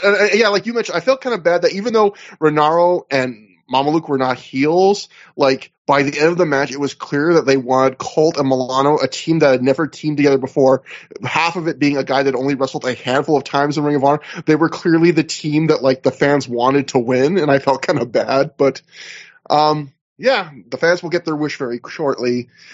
We cut to Matt Sydal backstage. Matt recounts his history in Ring of Honor, how he started with a tag team called the Air Devils, and after only one match together, the Embassy jumped him before he could even get started in Ring of Honor. He says, tonight Generation X proves that they're the future. I actually did like that they kind of tied that in, like they reminded you, oh yeah, like the Embassy, even though Fast Eddie, the guy who turned on him, is no longer a member of the Embassy, he's just disappeared off the face of the earth. They go to the effort of reminding you, like, technically, Matt Sydal has his own grudge against these guys. And then we get an on-screen graphic that says, we tried to get comments from Abyss. Our cameraman ended up in the hospital. There will be no comments from Abyss, which I thought was very cute. Yeah, that's exactly what I wrote. Cute. Yeah. And next up, we have the Ring of Honor World Title match. Bryan Danielson successfully defends the title, defeating Rocky Romero, who was escorted to the ring by Julie Smokes and Ricky Reyes, via submission in 15 minutes, 26 seconds, when he made him tap to a single leg Boston Crab. This was the match that was also on Dynamite, which is just bonkers. Yeah. And it's funny because Matt, this is one of those matches. I'm going first on this one, but I'm going to be really interested in hearing what you think about this match, because this is one of those matches where I liked it a lot more than I saw online reviews liked it. Like a lot of online reviews are giving this like 2.5, like under 3 stars. I had to give this a star rating. I would say it just squeaks into 4 stars. I thought this was outright great. I really enjoy this. I think actually, not to kind of tip my hand too much, I think this is my match of the show actually. which people might not expect just like looking at the card on paper. Part of me wonders, though, if I appreciate this match more just because we've been rewatching every Danielson match in Ring of Honor in order. Because there are sometimes I feel like we, or especially me, I like or dislike matches more than I would if I just dropped in cold, depending on the context of, oh, I've seen this so much lately, or oh, this really builds nicely off of something. And what I really liked about this match is how different it is from every other of the Danielson title defenses so far. Like, instead of a 30-plus minute epic, which almost all of his title defenses have been, this is just a very tight 15. Instead of Danielson kind of bullying and dominating, almost kind of eating up his opponent, it's way more 50-50 here. Romero is just as big of a dick to Danielson as Danielson is to him, and that's a lot of the fun of this. It's like they're just being kind of dicks. Even stylistically, like, the match is different than a lot of Ring of Honor matches where it's mostly like strikes, a lot of kicks and submissions, to the point where it's so kick and submission based that when Romero just hits a couple of his standard signature moves near the end of the match, which is springboard dropkick and a tiger suplex, they actually felt big to me just because I was like, whoa, I didn't expect to see wrestling moves in this grappling and this MMA match. And I mean, it wasn't really MMA thing, but they popped more because of that. There's just so many cool little unique touches where there's just little things that you don't see in every match. Like Romero actually popping out of Danielson's surfboard. You don't see that often. Danielson using a lot of open hand slaps, which turned into a big slap war late in the match. Danielson actually doing foot stomps, like little things you don't see in a lot of Ring of Honor matches. Even just the way Bryan and Rocky sell while in standard submissions, I thought was just on an extra good level. They sold it way bigger than you normally would see, like standard submissions being sold in a match. Of recent Danielson matches, I've said they were all great, and they have been. Some really great. But a lot of them, if you wanted to nitpick, felt like he could have had them with anyone decently talented because he controlled them so much and kind of dominated them so much. This match, I wouldn't put this above the Roderick Strong matches, but what this match has for it is it feels like a real collaboration between him and Romero, like something that only they could do in this combination, these two guys together. Like, it's very much a product of both of them. And I think that's some of the magic of wrestling, where you throw two wrestlers together and you kind of see what unique match comes from just their personalities and styles hitting. And again, not an outright, like, it's not going to be on my match of the year list, but 4 stars. I thought this was great. Yeah, I mean, my only disappointment with this match is that you took everything that I wanted to say. Yeah, like, I was, vacillating between like 3 3/4 and 4 stars. I think 4 is perfectly sensible for this match. And yeah, what I liked about it is that Danielson did not dominate the way he did in the other matches. He really, like, clearly respected Romero a lot. Not that he didn't respect, like, Chris Sabin or Roderick Strong, obviously he did, or Chris Daniels, but, like, this is a different kind of thing. Like, clearly it's like, oh, Rocky is a guy that I know real well and will do something special with. And I think he decided to do something special. He wore the black trunks and the kick pads, which he had not been wearing during this title run, clearly to show, like, okay, this is like my MMA style match or whatever it is, and he does do something different. They do a lot of kicks and headbutts and all that stuff on the ground. And I actually like the point that Gabe made to make this make sense, which is that he says Rocky made Danielson tap many times at the New Japan dojo. And then he also mentions that, Rocky got this match because he won the trios tournament, and they all got, certain matches that they could have. And Rocky won the trios tournament. How many months earlier was that? 9 months earlier? 10 months earlier? Something like that? 9 months, I guess? 8 months? It was fairly early on in the year. Yeah, it was March. Yeah. So, I guess that's and this is December. Yeah. So 9 months earlier, right? Yeah. So, but Gabe actually makes it make sense that it took so long, because he says, like, oh, Rocky waited until Danielson was the champion because he knows Danielson. He might have his number. And, like, that made the matchup make sense, even though Romero has always been way lower on the totem pole than Danielson is, right? Rocky was never presented as a world title threat. And I don't think this crowd took him as a real threat to the world title, but they did take him enough that they could suspend disbelief and allow themselves to buy into the match. The match never gets to the point where there are, like, dramatic near falls or anything like that, right? Yeah. So it was a good in a different way. They're just doing a lot of cool stuff, and it's fast paced, and it's, it really sucked that when I was there live, I really couldn't enjoy it because so much of the stuff was on the mat and I really couldn't see it. But seeing it back on tape, like, all action, good heat, and just, different. And they both got to show personalities. And I have to say, I like Rocky Romero as himself a lot better than I like him as Black Tiger. Yeah. I feel like I would have, he will come back, to ROH, especially in '07, but, I would have liked to see more of this version of Rocky Romero during this era. I'm really glad they eventually got to have a match on national television, because I never would have guessed that. But I do think, like, watching this match, I mean, he's not quite where he would end up being, but I would imagine you agree, like, he's 1 year later, he's showing a bunch more charisma than he did in his early Havana Pitbulls Ring of Honor performances, right? Like, yeah, I mean, you were obviously the lowest of the low on the Havana Pitbulls stuff in ROH, but yes, I think together they showed less than they do individually, honestly. And Romero obviously shows a lot more personality, but this was the first time you really saw that in ROH. Yeah, this is a good night for both of them. Yeah, that's actually didn't even think about combining them that way. And just to note, Romero did have Ricky Reyes and Julius Smokes in his corner. Yeah. So the other thing you mentioned that I think is a really good point, I'm glad you brought up, was I think this match, with the Gabe's commentary, it's another great example of something we've talked about before, which is Ring of Honor, like, going the extra mile to, like, pick up threads and dot every I, or not every I, but a lot more than a lot of promotions, because, technically this match happens because the whole idea of the Trios tournament is that each of the three people on the winning team, which would have been Homicide, Reyes, and Romero, get basically a chance to wrestle any match they want. It's not quite Money in the Bank where it can't be impromptu, but they basically got to book themselves. And so Homicide used his, I believe, to wrestle Aries at the Best of the American Super Juniors show for the world title. I believe Reyes used his to team with Homicide to wrestle Mamaluke and Renaro for the tag titles. And this is Romero's. And because Romero had New Japan commitments, he hasn't wrestled a lot this year for Ring of Honor. And I feel like a lot of promotions, they would just have forgotten that. But Ring of Honor, actually, they go out of their way to remember that. And I think they book it on a show because they know Romero and Danielson could not, like, draw on a show as one of the top matches. But they picked the show with Homicide and Carino and the big Steel Cage Warfare match. I feel like where you can have the world title match kind of be a step down in terms of, like, sexiness. Yeah, it is weird that it was like a total mid-card match, though. Like, in the smack dab in the middle of the show, not even, like, second from the top. That is a little bit weird. Yeah, even Joe and Lethal is above it for no title, yeah. But I guess that would... But I did like you said, the Gabe commentary, I thought it did a good job of trying to, like, rationalize everything and give... Romero a little bit of juice. And they even went, this is so adorable, I felt like.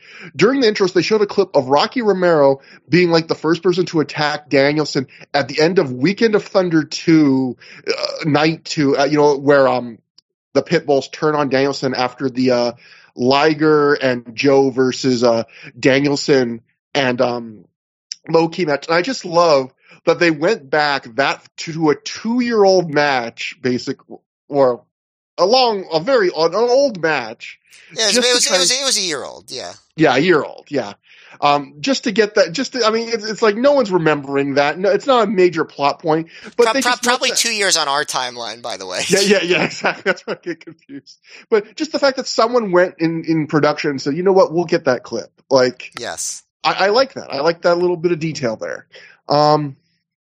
And then also during the intros, Brian, this time, he has this new gimmick where he's getting Bobby Cruz to announce different things for him. He whispers in his ear before he announces Danielson in the ring introductions. And this time he got Bobby to announce him as the only real world champion in wrestling today. I forget who the other champions were in wrestling at this time, so I don't know how much of a sick burn this was, but that was a cute moment too. So after the match, Bryan Danielson celebrates in the ring when Lance Storm appears in the entranceway, starting to walk to the ring. He gets no music, and in fact, it feels like it takes the crowd a little bit of time to realize who he is, and you adding context that some of the fans couldn't even see what was going on. That also adds to it, because when you watch him come out, he does not get that immediate pop.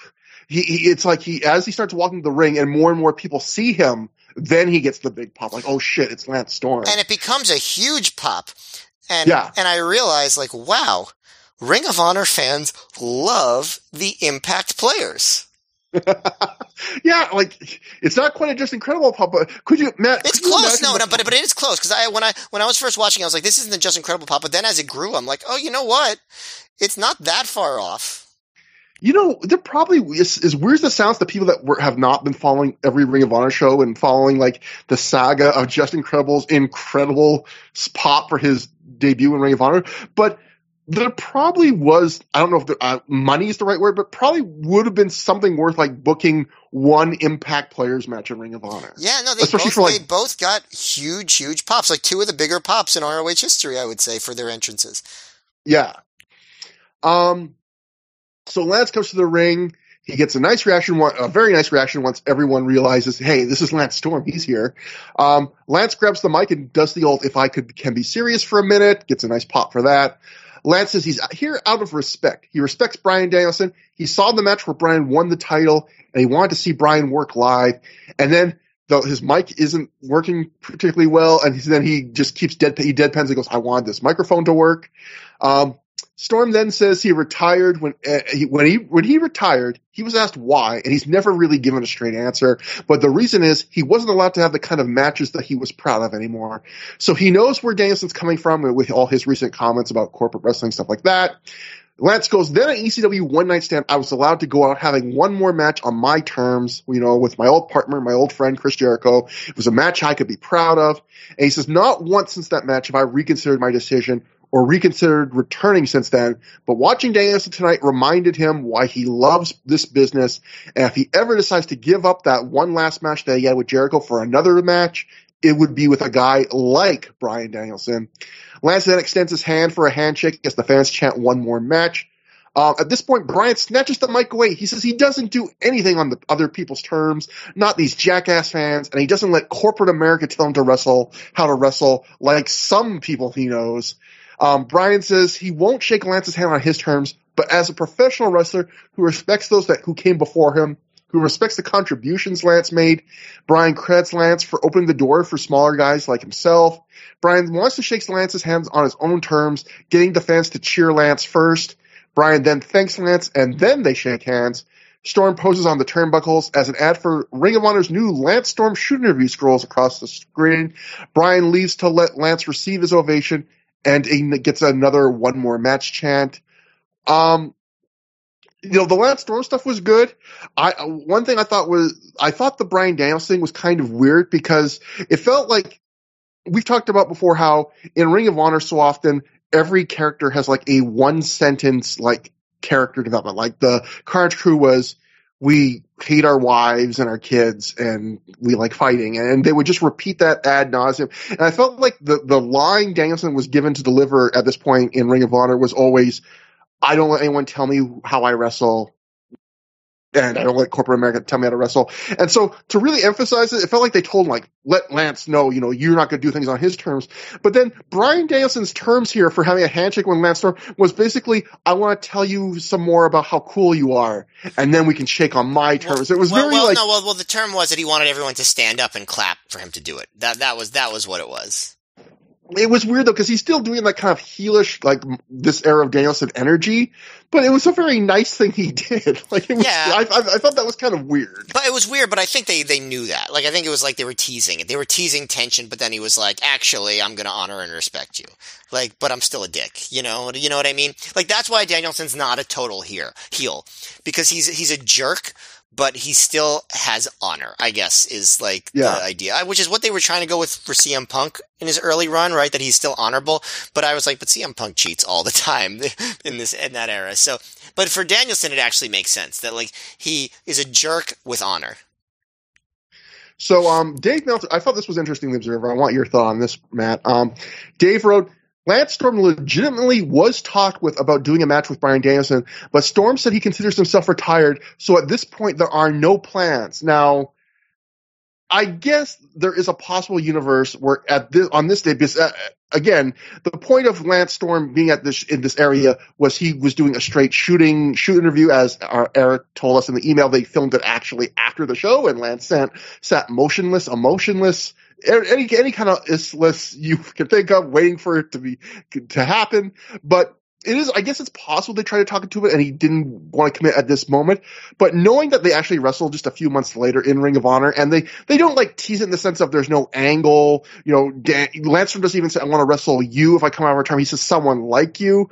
But I mean, I really do think probably someone was just kayfabing Dave here, because I mean, if you actually see this segment, it definitely feels like they're pushing towards Danielson Storm. I actually believe the story. Cause I remember just hearing Storm kind of say in the years later, like just seeing Danielson and like seeing him in person is sort of like what got him interested in doing the match. And this is the moment that he did it. So I don't think he's going to see the match and like decide right then and there. I think they were trying to sell him on it. And that's why Storm was like, you know, maybe I'll do it. But like, I think like the idea was in his mind. I'm sure the seed was already planted, but I do not believe the match was on the books yet. And certainly not where the match would happen. I actually do believe that. I think maybe it was a little bit undersold in the Observer in the sense of like, they're trying to get him to do a match soon, you know, with Danielson. I think that's true. And they were acting more like Storm is like, you know, forget it, I'm retired.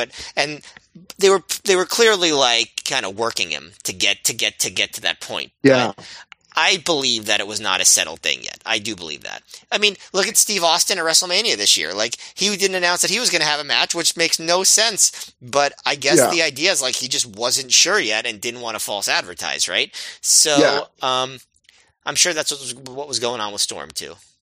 And for those who are thinking, well, I mean, clearly this had to have been like as a point in your favor, Matt. If people were thinking like clearly, like the fact that Lance shows up, this had to be a setup. Well, no, because Ring of Honor, we've seen this multiple times now. They would like bring a guy in just to do a shoot interview on the day of a Ring of Honor show, and then they would also go, well, hey, while you're doing a shoot interview, would you like to show up and just make an appearance? And they should have done Bryan Danielson versus Bill Watts. I was about to say with the Bill Watts thing, yeah. So like, you know, it could have been just literally like, hey, we're booking you for a shoot interview, and would you like to come out, you know, and put over our champ? And this sure went better than Shane Douglas's appearance in New York did. Yeah, but let's face it, Matt, it would have been great if Lance Storm had to answer a cell phone during this. But Dave also had a comment about the match itself. He didn't see the match at this point, but he wrote, Bryan Danielson kept the Ring of Honor title over Rocky Romero without the Black Tiger mask, using the half crab in 15 minutes, 30 seconds.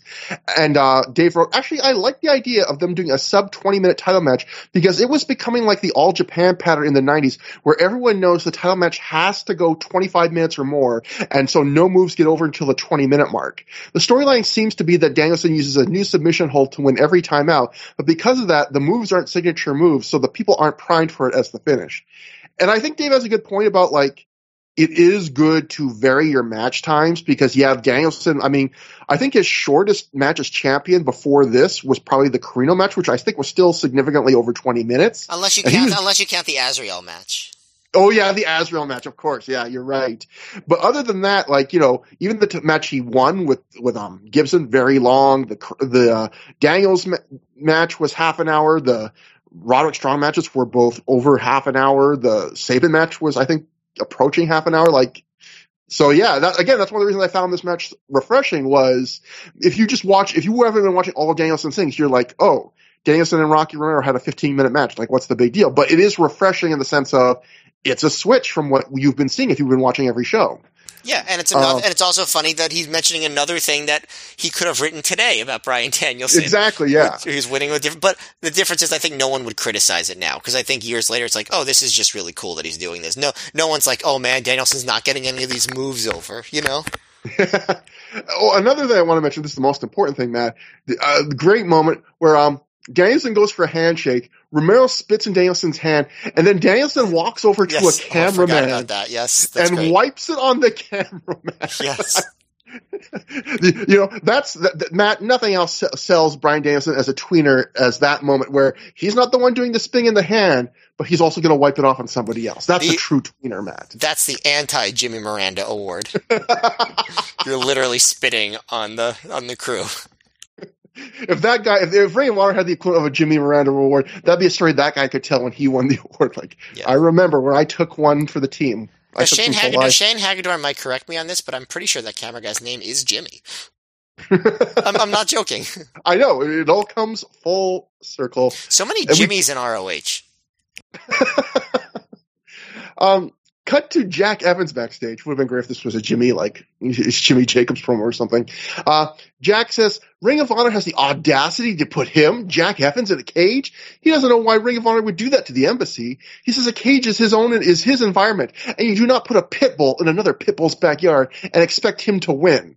Which, that's one of those lines where, like, it sounds, until you think about, like interesting or profound, but it's like, I don't know, I'm sure I could find, like, a pit bull that's, like, tougher than another pit bull, and even if it was in that other pit bull's backyard, like, he could win. Like, Matt, if someone comes to my house, there are plenty of people that could beat me up in my own house. Like, Trevor, my home field advantage is not that big of an advantage. Trevor, I don't want to hear you endorsing dog fighting. No, I'm against it. Not. No. I'm going to take a stand on this one, Trevor. The bold stand on this episode. But CM Punk did that same concept when he did his Joe versus Punk 2 promo, where he said, when the bullies came to his house, he won the fight because he was in his own house. And yes, I agree with you. Like, I would lose almost every fight in my own house. Yeah, like there is not much I can do in my house that I can't do in your house in the context of a fight. Unless I saw it coming and booby-trapped it a la Home Alone. Then I feel like I would have the real advantage. I mean, the best advantage I have is I can run to the bathroom very quickly because I know where it is and lock myself in there. Like, that's my advantage in a fight. That's my home field advantage. What do you think of booby traps, though? That could be a fun project. It's a fun project. I don't know, Trevor. You have some people that want to come and beat you up. You could probably just booby trap the house. I think you should do it now. Preemptively booby trap your house. I think it's a good idea. It's been a weird 3 weeks. So anyway, Jack is here to prove that he's a mainstay in Ring of Honor.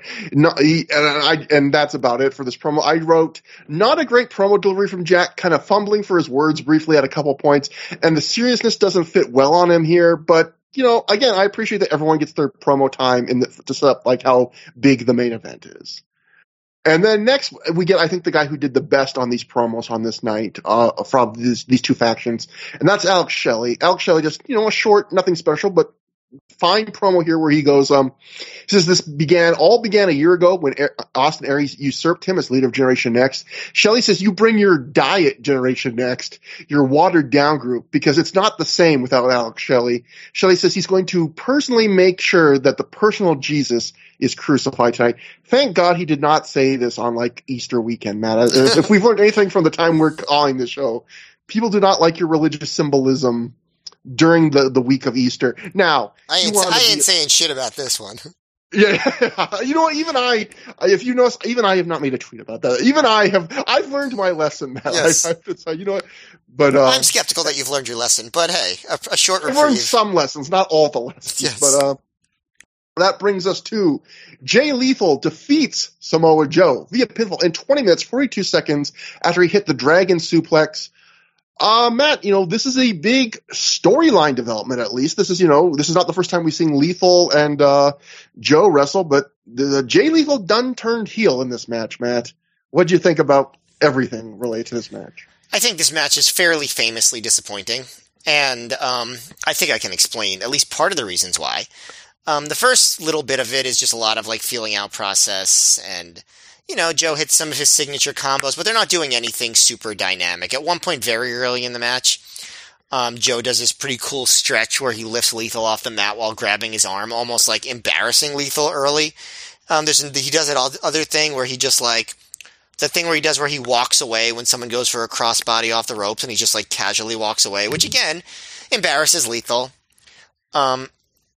But, once the heel turn comes, which is basically, Lethal, so like Joe does the face wash, and he's really aggressive with the face wash. Like he does it a lot, and then so Lethal moves out of the way of the running boot.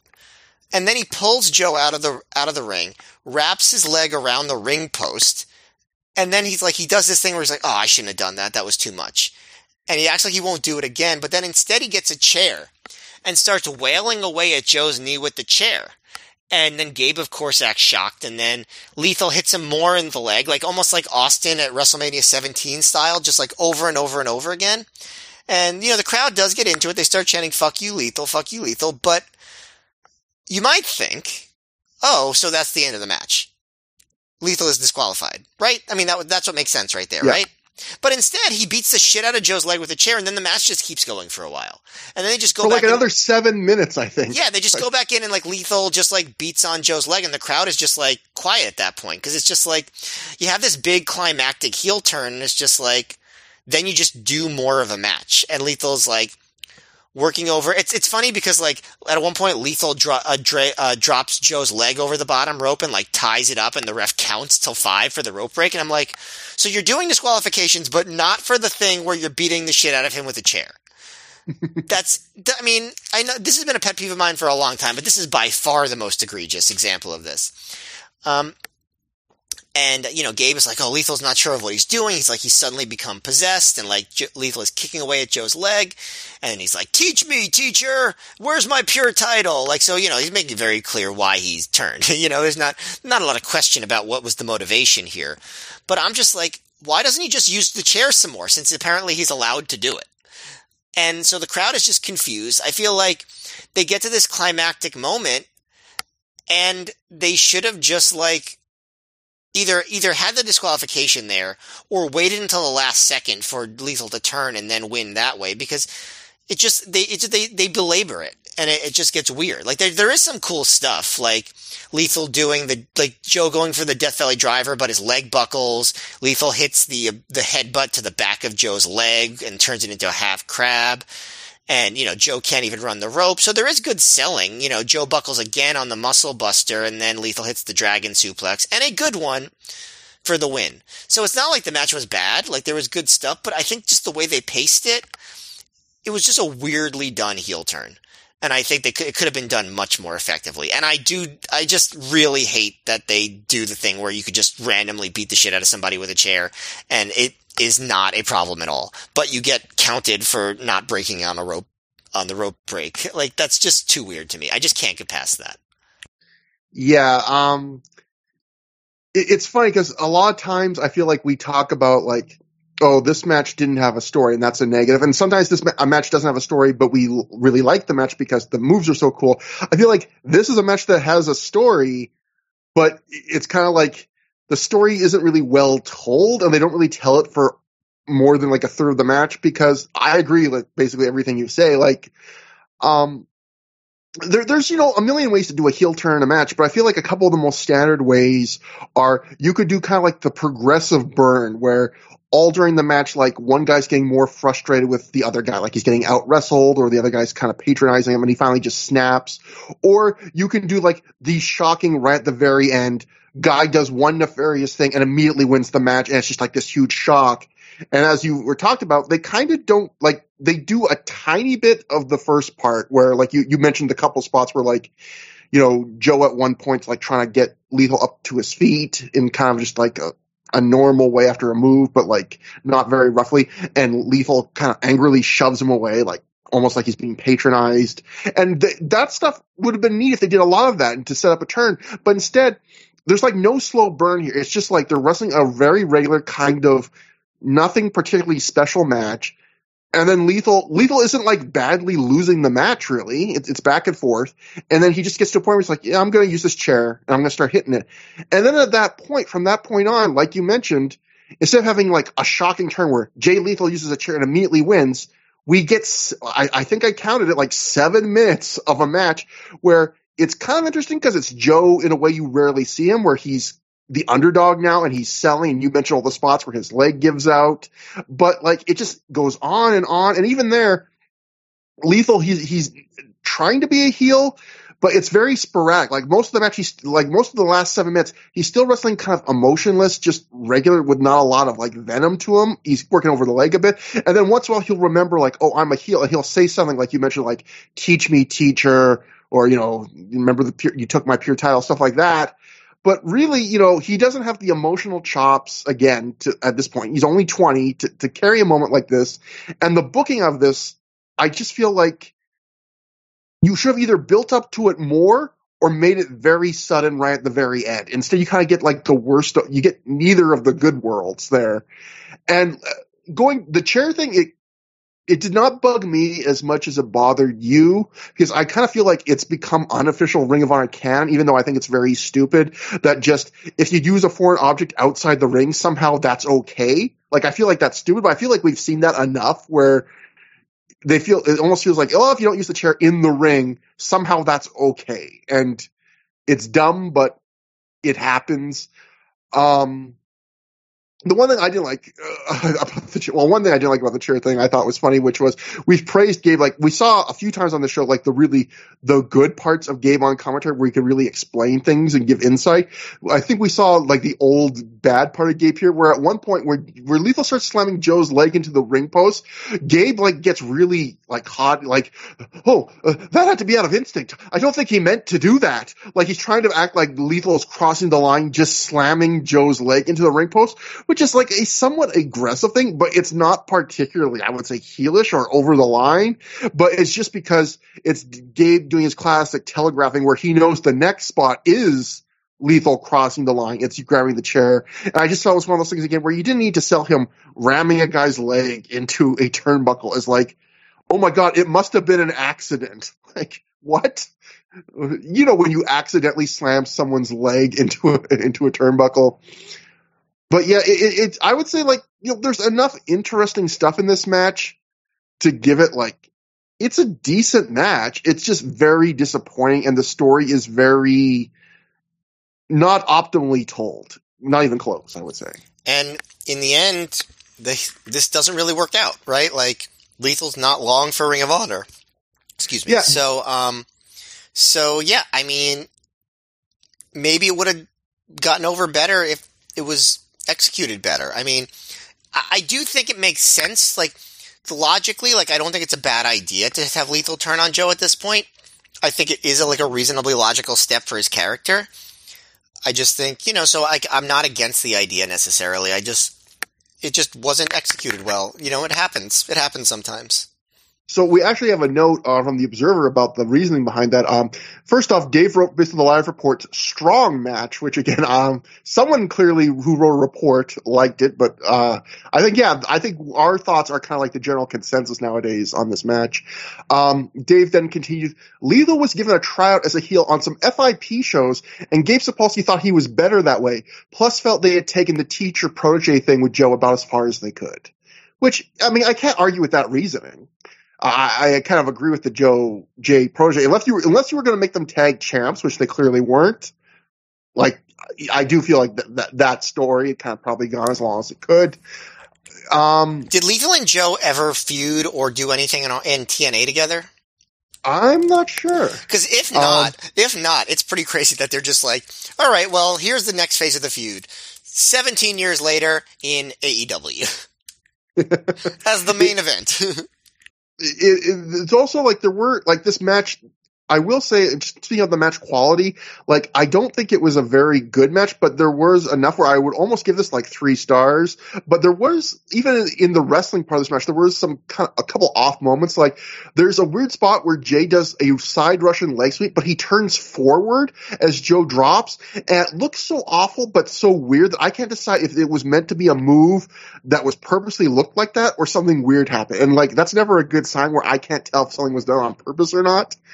And then also, I felt bad for them because a spot near the end of the match would have been really cool. It would have been the spot of the match where Jay Lethal springboards off the top rope, and Joe is supposed to catch him and do like the Uranagi that he usually does when a guy runs at him in the corner, and he just grabs him with the one arm and like slams him down. And Jay was supposed to grab like Jay out of midair as he springboards and does it. And it's a very ambitious spot to try, and they do not pull it off. Like Jay, they can't kind of sync up on the arm, and so Joe makes up for it. You could always.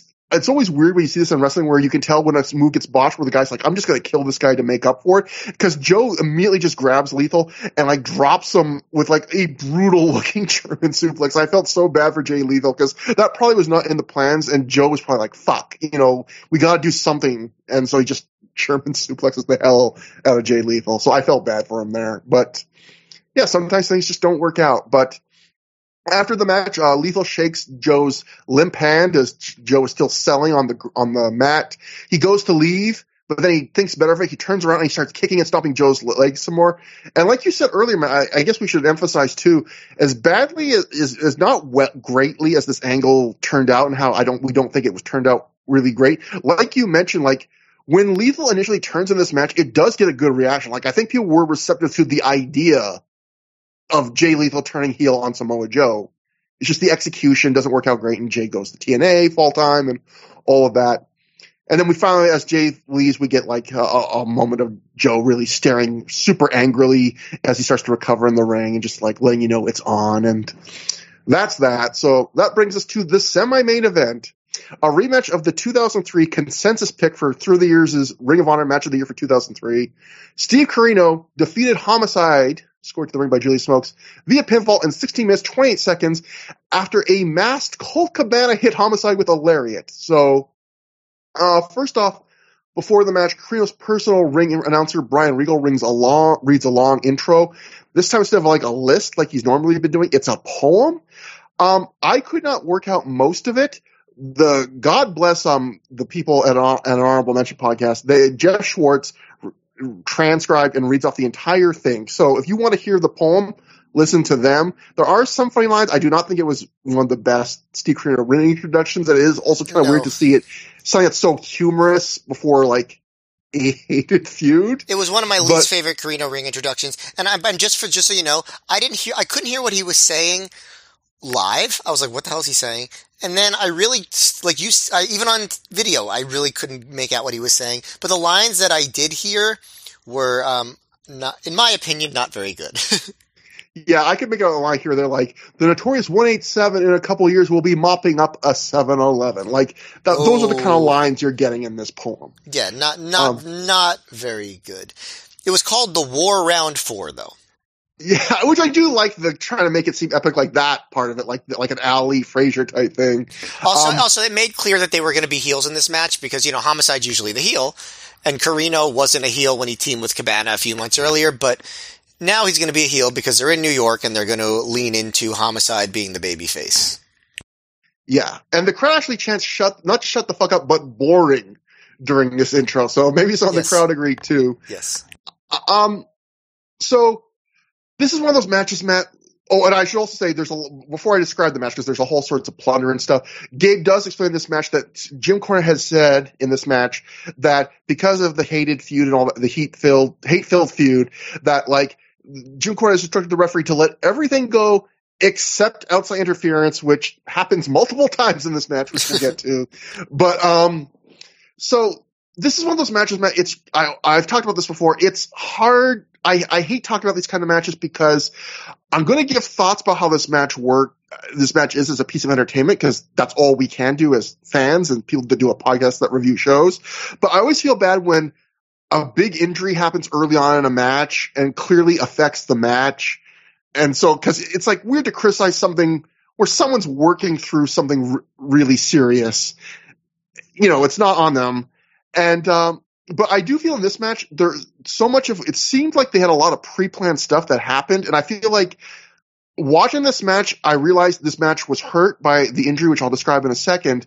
But I also feel like watching this match, I got the impression that if they did the match that they had planned, I still don't think I wouldn't have loved this match.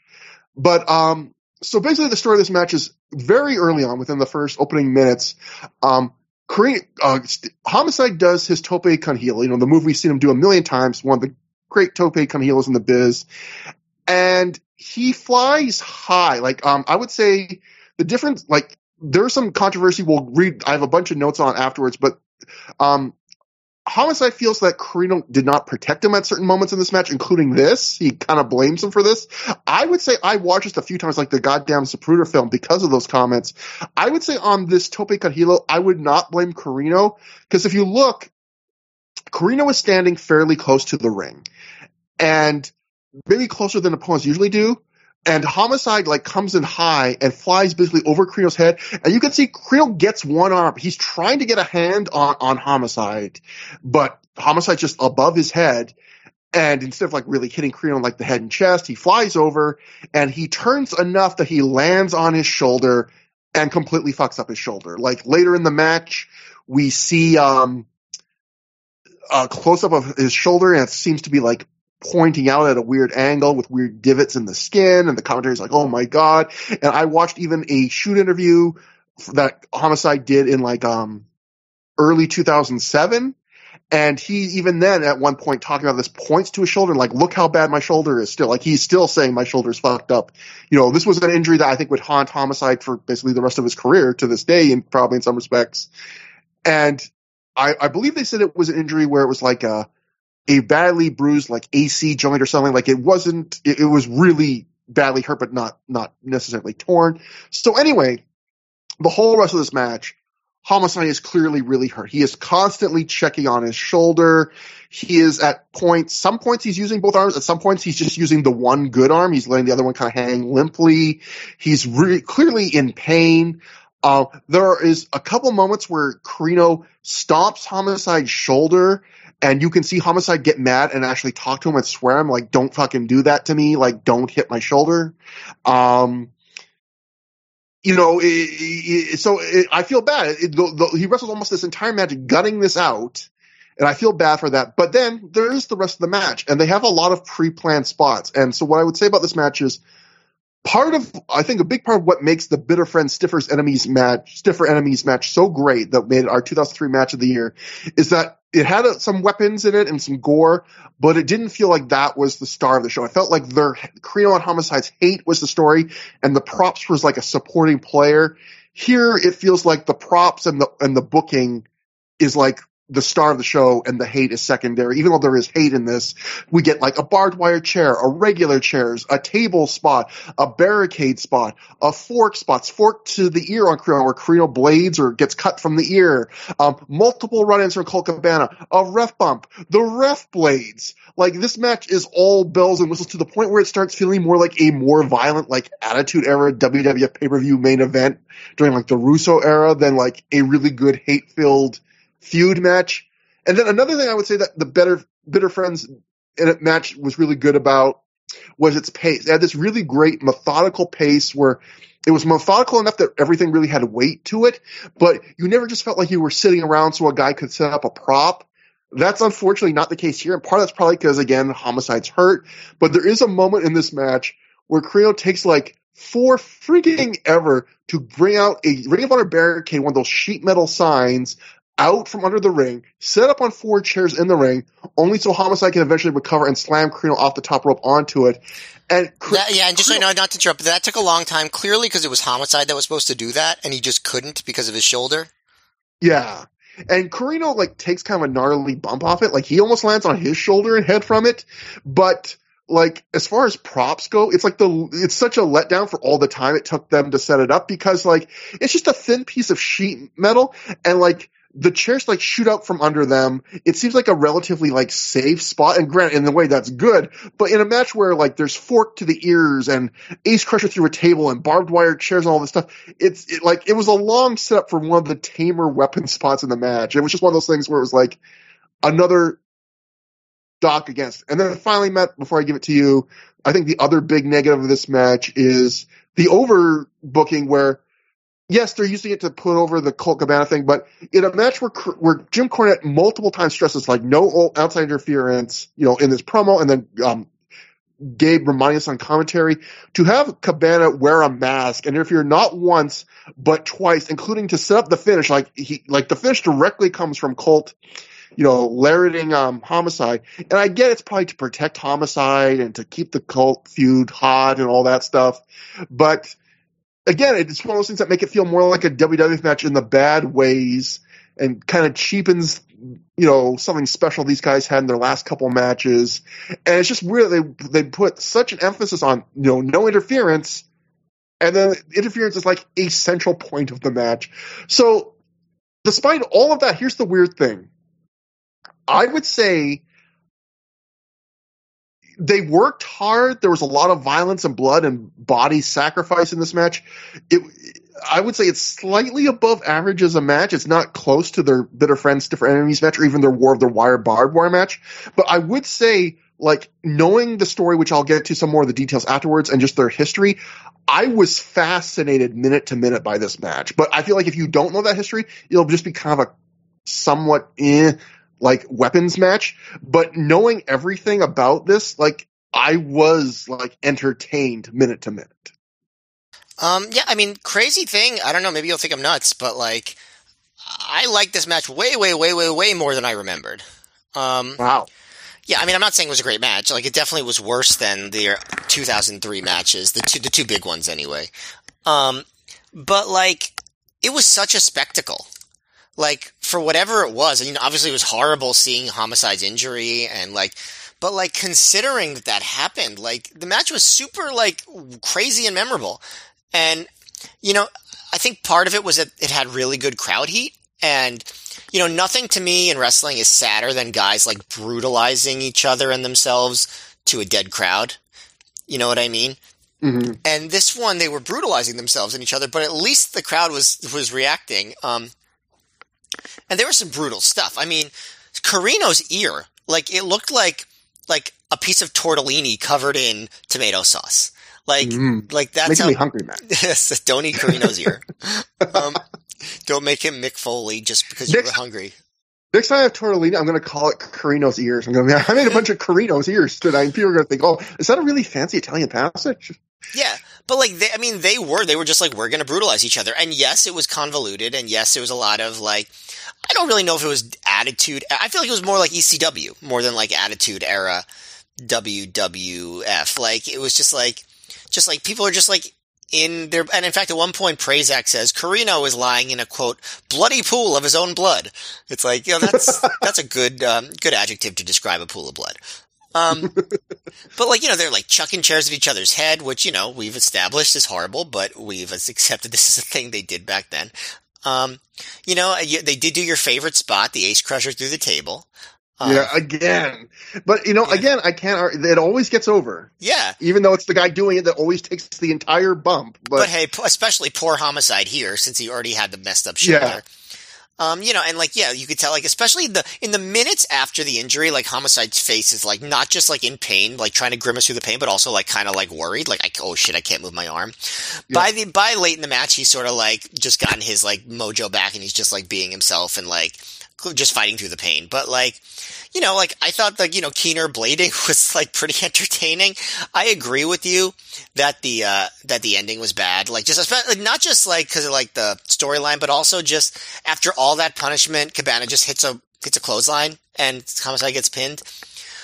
The other thing is, Cabana's first appearance is him taking out Smokes with a pipe. And I thought, like, this match Homicide really could have used Smokes during this match. Like, this is the worst possible match to have Smokes not there, because, like, Smokes could have helped him set up some of the props. Smokes could have, like, taken cover for him and, like, you know what I mean, while he was convalescing. Like, he could have just... Yeah, like taking so much of the attention and like in a good way. Sometimes we like Smokes, but occasionally we go, he takes too much of the attention. This is a time where he desperately needed. That's a great point. Like it's the one match he doesn't have him. Yeah, Cabana takes him out early with a pipe. Exactly. And the other thing is, Gabe goes after he takes out the pipe. He's like, maybe it's the person who took out Nancy Kerrigan, which I was like, that's a dated reference, even in 2005. If anything, it might be more relevant now because of the I, Tonya movie that came out a few years ago. If he wanted to make it a wrestling reference, he could have done, that's the Butcher. Is that the Butcher? Because, Beefcake in WCW, they famously did the Nancy Kerrigan thing when it was more timely, where they had Brutus Beefcake during I believe, a Clash of the Champions take out Hogan, and they basically did the Nancy Kerrigan, like, why me, note for note thing. That's right. But that was like the same year. Yeah. That was like a few months after the actual event, not 11 more and than a half years later. Yeah. I wonder, like, Matt, do you think, like, occasionally we have a listener that, like, did not grow up with Ring of Honor. Do you think, like, anyone that's, like, 20 years old today, if they hear that reference, will they even know, like, is it famous enough that people will know it that didn't live through it, won't even know who Nancy Kerrigan is, do you think? Yeah, because of I, Tonya. Oh, yeah, I completely forgot about, like, you just mentioned, I, Tonya. Yeah. I never saw I, Tonya, so it just keeps flying out of one ear out of the other, but, the kids love I, Tonya. That's true. It's the hottest thing among the young people. It's been like 4 years, but everyone's still talking about it. So yeah, you like the match more. I mean, I just thought it was an incredible spectacle. That's it just like, it was not like, it wasn't on the level of the great matches that they had. Like, and I'm not saying it's a great match. Like, it's just like, it was spectacular, like, in the literal sense of the word. Like, it was just such a crazy thing. And they were really brutalizing each other, and the crowd loved it. And so I was too far away live to see it and enjoy it, like, I guess. But on video, it was just like, oh, this is quite the thing. I mean, you agree. I mean, clearly from your review, you agree with that. It was quite the thing. Again, I was entertained every single minute. But again, part of me, I don't know how much of it is because I'm kind of so invested in this promotion and these wrestlers and the story of their careers. But like, and I knew how badly that it was a real injury. And I know, Matt, do you know it's not even the only injury Homicide suffers in this match? Yeah, I don't really remember, but I do know that. Yeah. So, yeah, I did a bunch of research on this. So let me see if I can find it here. We'll get to it. First off, I want to, Matt, sometimes on the show we do the classic Trevor Dame food analogies, and I think one of the last times I did it, you were like disappointed that I did not do. I keep doing them with meat, and so you can't relate as a vegetarian. Matt, I literally in my head like a week ago when I came up with this one, made it just regular pizza, so you can enjoy it as much as everybody else. Yay. So this is my thing with this match, I would say. And I think this is not just this match, but a lot of wrestling in general. Because I think one thing wrestling does sometimes and again, I agree with you, it was a spectacle, it was really entertaining for what it was, but as a match, it's a far cry from a match I absolutely love in that 2003 match. But I'll say this. So something wrestling does a lot, I think, is people really love a match. And wrestlers will go, well, God, we got to top it because there's always rematches. How do we top it? And they'll just go, well, what were people's favorite part of the match? And we'll just do more of that next time. And so, like, for example, my favorite wrestling of all time is probably still 90s All Japan men's wrestling. And something I didn't like and some people really liked is as they got into the late 90s into Pro Wrestling Noah, like those matches, what made them great was so many things. There was great selling and storytelling and nods to past matches and just epics. But two other things that were really good in those matches was they had really crazy head drops, which people loved, and they had these long sections of near falls, dramatic near falls at the end of the matches. And as the years came, All Japan decided how do we top these matches, these great matches? And they just started to do more and more near falls and more head drops. And to some people, that just kept getting better and better. To me, it got to the point where I was like, you're kind of getting away from like the balance of why I like this. And I kind of felt like this match was kind of like, again, it's hard to judge completely because of the injury, but it felt like it was people going, well, how do we top those matches people loved so much a couple of years ago? And it was just like, more weapons, more props, like run-ins, like let's throw every bell and whistle. And like the blood and the violence and the weapons, those were great parts of those matches. But it's got to the point where I just kind of felt like they were starting to dominate this match. And the way I would put Matt, here's where the food analogy comes in. If I cooked you a delicious pizza and you loved it, just a great cheese sauce crust, no meat, just a perfect balance, a classic Neapolitan pizza, and you love it. And I go, Matt, did you love the pizza? You go, yes. And I go, I'll make you another one tomorrow. And I go, Matt, I'll tell you what, why don't you tell me what your favorite part of the pizza was? And you say, Trevor, it was all great, but the sauce is the best part. You have a way with the tomato, Matt, Trevor. It's like, I love it on the crust. I love it on Carino's ears. I love it everywhere. and I go, you'll come back tomorrow. I'm going to make you an even better pizza. And then you come back tomorrow and I make you the same pizza, except I have put 4 times as much sauce on it. Now, technically, you would probably say that's not as good of a pizza, but I could say to you, I took a pizza you loved, I took a thing you loved, and I gave you 4 times as much of your favorite part of it. But you would rightfully say, well, it's all out of balance now. Like, yes, my sauce is my favorite part, but now it's swimming in sauce. It's the part of what makes the pizza great is everything's in proportion. It's the crust and the sauce and the tomato. And I feel like sometimes in wrestling, Matt, what wrestlers do and what I think like Carino Homicide did here is they just said, here's way more tomato sauce. Like, that's what we can do. I mean, we already established that is exactly what they did. Exactly. I mean, and in a way, it can be impressive to see that much tomato sauce, Matt. But yes. I kind of wish there was more crust and cheese here. I understand completely. Can I just do as a side thing to what you're, because since you mentioned, I mean, this is completely a tangent, but since you mentioned the 90s All Japan, I remember, tell me if this rings true to you. Like, I remember I got a compilation of Misawa Kobashi matches, I don't know, 20 years ago, really long time ago. And, they had that amazing match in January of 97, one of the best matches ever, right? Yeah. Those two. And then I remember seeing a match they had maybe like October 98. And I still, to this day, I'm like, I don't know if I've ever seen a match that went as excessive with the 2 counts as that Misawa Kobashi match did. Like, so you could just really see from like one match to another how much they really leaned into those insane near falls. Yeah, I mean, it just, again, I feel the plight of wrestlers because, like, it's hard to make something better. Like, yeah. Like, and like the easiest thing to do is just, let's make it longer, or let's just do the thing people like the most and do more. But I feel like eventually it kind of gets to the point where it's just too much of a good thing. And I almost feel like, even though fans might be disappointed, sometimes I would prefer if, like, when you do a rematch, just try and do something different rather than let's just do more of a great thing, because sometimes too much is just too much, Yeah, and, I mean, when you get that much tomato sauce, it's like, you're sort of just like, I feel like I've been assassinated. And that's what I think some of these matches I was wondering where that was going, and I was not disappointed. But, like, going back to though, like, I think kind of what your point was, like, these guys, like, they did not slack on the effort here. Like, they clearly were willing to do so goddamn much.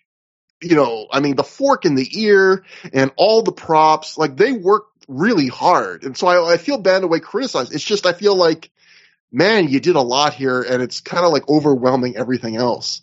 I think from now on, when there's a match like this where they just like kind of overwhelm stuff with this, I'm going to say this is a match this is like an assassination kind of match. They really, I'm going to try to remember to do this. It's like, when there's a match that's just like Unga Pachka or whatever, as Nick Weiger likes to say on Doughboys, or just where it's just too much of a good thing, I will say that I've been assassinated by the match.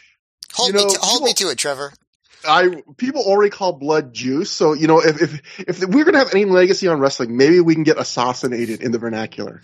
Yes. Just remind me that if anyone famous gets assassinated, to not say it, because I know that'll be like too soon, cancellation, the whole deal. What if Chef Boyardee got assassinated? Is he still alive? I feel like he. I don't even know. I feel like he almost definitely isn't, if he ever was in the first place. Anyway, this is going to be an episode I think people are either going to think it's one of our best episodes or one of our worst. I think it's one of our best, but let's the real Chef Boyardee was like the opening restaurants in the 1920s, I'm discovering, so I feel like he's not alive. I feel like I did not expect when we started recording tonight that something you were going to have to do is quickly Google Chef Boyardee. Well, the good news is he cannot get assassinated, so, because he's already dead. Now Homicide and Carino, they have had a lot of heat against each other. And as someone who, like, I'm no insider, I have no idea how much it was real or not. It seems to be real. They seem to insist about a lot of it. This is a thing where this was a match where they definitely had some bad blood from it, I would think. So, a couple notes. First, from the Observer, from right after the show, Dave wrote about this match. I heard reports it was great and reports it wasn't good at all. I guess it depends on what you think. Both are true. Yeah, again, that kind of sums up our review. Like, it's kind of valid. You can see it both ways. Dave wrote, I guess it depends on what you think of forks being dug into foreheads. Ears, Dave. Ears. Yeah, exactly. Dave, once again, just picking the wrong live reports. Dave and his fake news. He's always inches off. Lots of problems from early on. Homicide did his tope con hilo and overshot, hurting his shoulder. At one point, Carino stuck the fork in his head too hard. When he told Carino not to attack his shoulder because he's hurt, Carino heard wrong and then started kicking the shoulder hard. Now, by the way, you can see that. I was on the lookout for that. There is a point in this match where it's like in the middle of the match, like quite a few minutes after the injury happens, Carino like starts stomping Homicide in the shoulder, and you can see Homicide's like face turn like real very quickly, and he gets like mad. He's like, "Don't fucking like it gets not wrestling talk, but like we're working a match. Like, don't fucking do that, real." Yeah. So we'll get to a little bit more of that in a second. Right here. when he told Carino not to attack his shoulder because he's hurt, Carino heard wrong and then started kicking the shoulder hard. When Cabana ran in, he clotheslined Homicide and knocked him silly, and Homicide wanted out because he had gutted through about the match out for about 11 minutes at that point, since the injury by that point.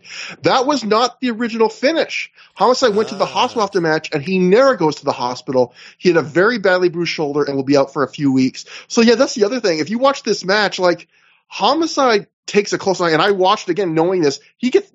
Colt comes back in the mask a second time after taking out Smokes early, creams Homicide with this clothesline. And if you watch this match, after that clothesline, like, Homicide has to lie there for a while because Mike Keener, the ref who got taken out, he has to really sell slowly recovering and making the slow 3 count. And so Homicide's selling being taken out by this clothesline. And you can see as soon as the pin is done, Homicide like instantly like shoves Carino's arm off him and like immediately gets out of the ring like kind of like that, I'm done selling, I'm done wrestling, like fuck this, I'm going, kind of like pissed off. I've had enough of this kind of and who could blame him? Yeah, exactly. But and then, so a few weeks later, Dave had an update about this in the Observer. Right here, Dave wrote, the Homicide Carino deal is a weird one in the sense that often promotions take real-life heat and then try to capitalize on it by having the guys work a program. Homicide and Carino started by working a stiff program, but things have gotten to where they may break them away from each other in Ring of Honor because of the heat from the program. At TNA, Homicide was telling people he was going to get at Carino, believing that Carino deliberately didn't catch him on the dive that messed up his shoulder and was kicking the shoulder. Again, with Carino, who knows? Which I thought was kind of weird for Dave to write. Like, I don't know if he just meant because they've had prior heat because, Carino lost the hearing from in one of his ears from Aaron Homicide slap. But that's kind of a heavy thing to accuse someone of, to be like, maybe he did it all on purpose. But anyway. Well, he didn't exactly say that, so Dave has plausible deniability here. No. Yeah, you're right. Anyway, Dave continues, but the Homicide deal is bad. He tried to work the prior weekend on the FIP show, and it became clear he couldn't. He needs shoulder surgery, but doesn't have insurance and can't afford to take the 6 months off after surgery to let it heal. Fucking America. Yeah. It's a bad time for him because he's just starting with TNA, and his job in TNA is to do the bulk of the work for the Conan, Apollo, and Homicide threesome. Shocker may also be brought back for it, but it will be hard to make him part of the group if he can't work. Plus, regarding Ring of Honor, he's among the highest paid guys there, and while they can shoot angles with him for a while when he's hurt, they can only do it for so long. When he's a little better, they can do what they do with guys who are working hurt doing the short brawls all over the building, but eventually you have to do the good matches or you start falling behind with the standards so high. So, yeah, like, this was the worst time for Homicide to get hurt because, yeah, like Dave said, he was breaking into TNA at this point with LAX.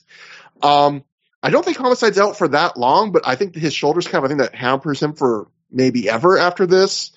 And it's one, like you said, like fucking America with the insurance, but also I feel like sometimes wrestlers, like we've seen in modern years, like in the last 20 years, there have been eras where top indie guys can make 6 figures on the indies. And sometimes people are like, well, if you're making good money, why would you sell out for even similar money in a major promotion? And I feel like this is the kind of thing people forget about, which is like, if you're even making good money on the indies and you get hurt, like, it's not like WWE or AEW where you're getting paid even to sit on the shelf and recover. You're screwed. You have to come back. Yeah, although especially back then, you still weren't getting health insurance from your wrestling companies.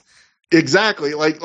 So it is just sad. Like, a guy like Homicide, I think he was saying on some shoot interview I saw, like, I wrestling's my full-time gig, and I think it was the one in early 2007, so I don't know if he was at that point yet, but it's one of those things where clearly he was at a point where wrestling was at least a sizable part of his income, and at that point you have 2 options, which is literally like, screw myself financially or just gut through something I probably shouldn't be gutting through. And he definitely seemed to do the latter, but it's intermission now, late match intermission because they're setting up the cage, on late show intermission, that is. Gary Michael Capetta is there. He's backstage with Lacey. Lacey says Lacey's Angels have been doing great. They're on a winning streak. In fact, they're doing so great, she felt that they deserve the night off, which is why they're not on the show. So this entire promo is literally just to be like, hey, don't forget that Lacey's Angels exist. They're just not on the show. And that brings us to the main event. Steel Cage Warfare match, Generation Next of Austin Aries, Jack Evans, Matt Sydal, and Roderick Strong defeated the Embassy of Abyss, Alex Shelley, Jimmy Rave, and Prince Nana in 41 minutes, 36 seconds. The eliminations went as follows, because this, in fact, was an elimination match. Jimmy Rave eliminated Matt Sydal via pinfall in 22 minutes, 22 seconds after he hit the pedigree, aka Greenies from Ghana, after Abyss had also hit Sydal with a Black Hole Slam. Jack Evans then eliminated Abyss via pinfall in 33 minutes, 20 seconds after he hit the Ode to the Bulldogs off the top of the cage, which crazy spot where Roderick Strong is holding Abyss as he stands on the top rope, and then Jack jumps off the top of the cage onto Abyss, who's sitting on top of Roddy's shoulders, and then does the moonsault.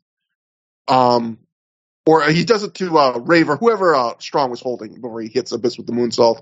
Alex Shelley eliminated Jack Evans via pinfall in 35 minutes, 50 seconds after he hit an air raid crash off the second rope.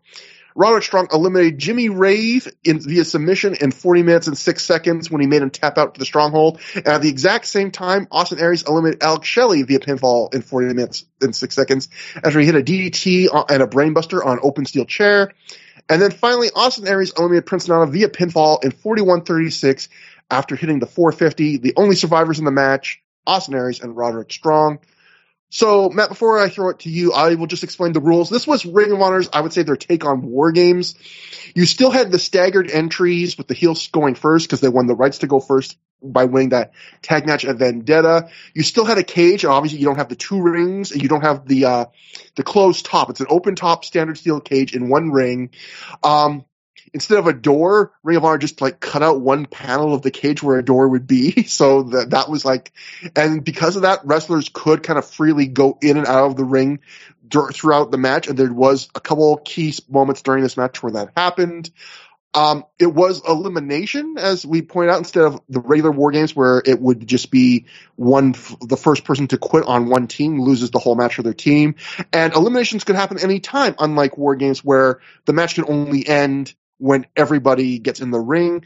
And finally, the last big change, which I think hurt the match we can talk about later, instead of the regular War Games where it's 5 minutes for the first two guys, and then after that a new guy comes in every 2 minutes, this was 5 minutes for the first two guys, and then every 5 minutes another guy comes in. So much longer periods of it before each entry.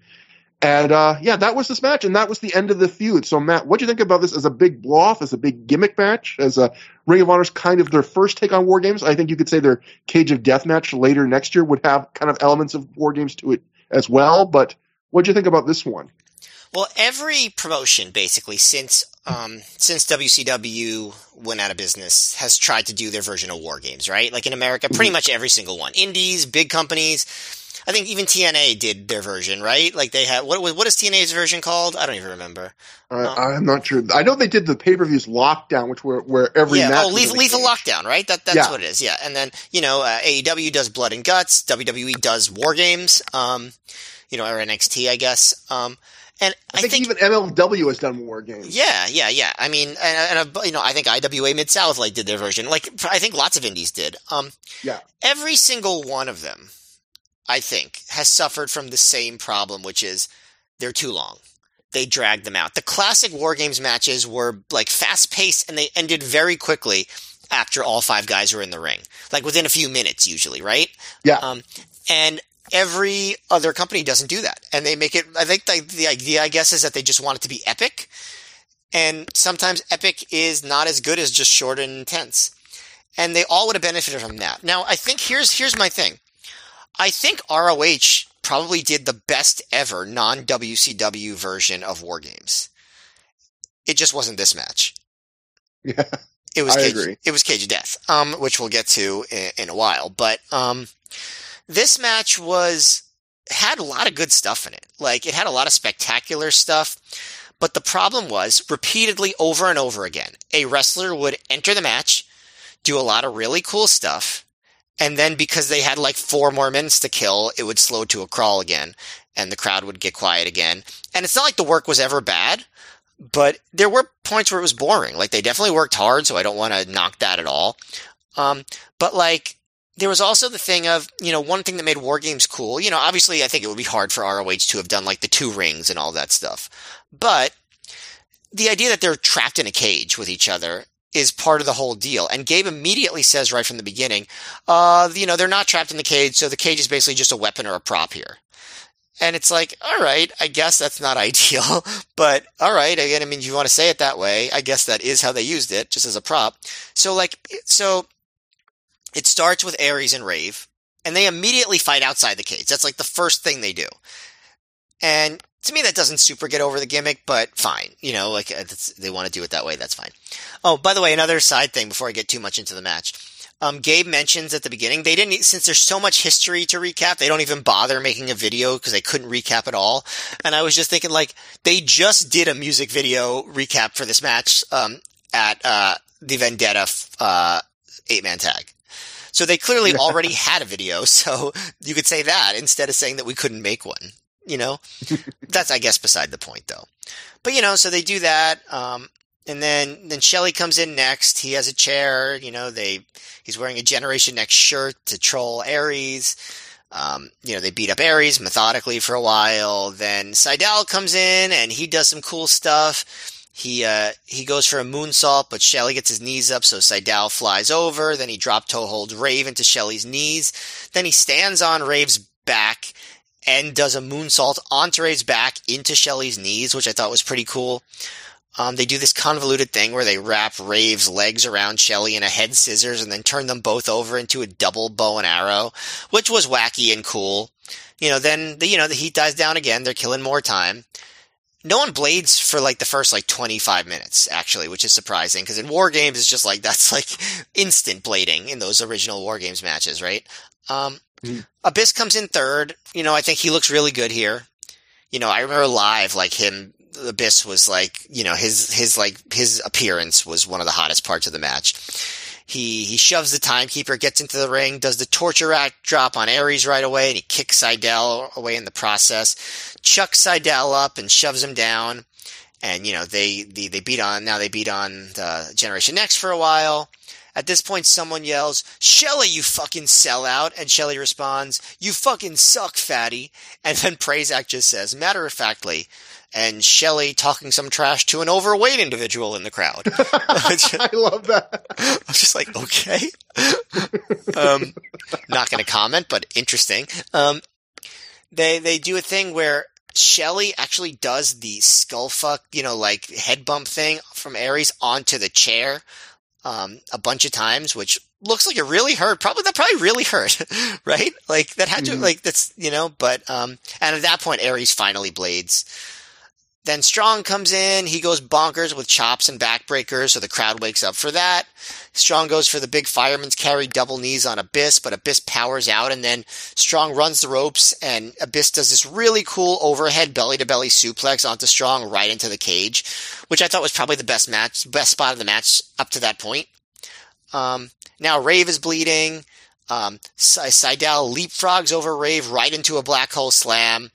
And Abyss tries to pin him, but Rave tells him, no, I want to pin him. So he pulls Abyss off, pedigrees, or greetings from Ghana's, Seidel, and pins him.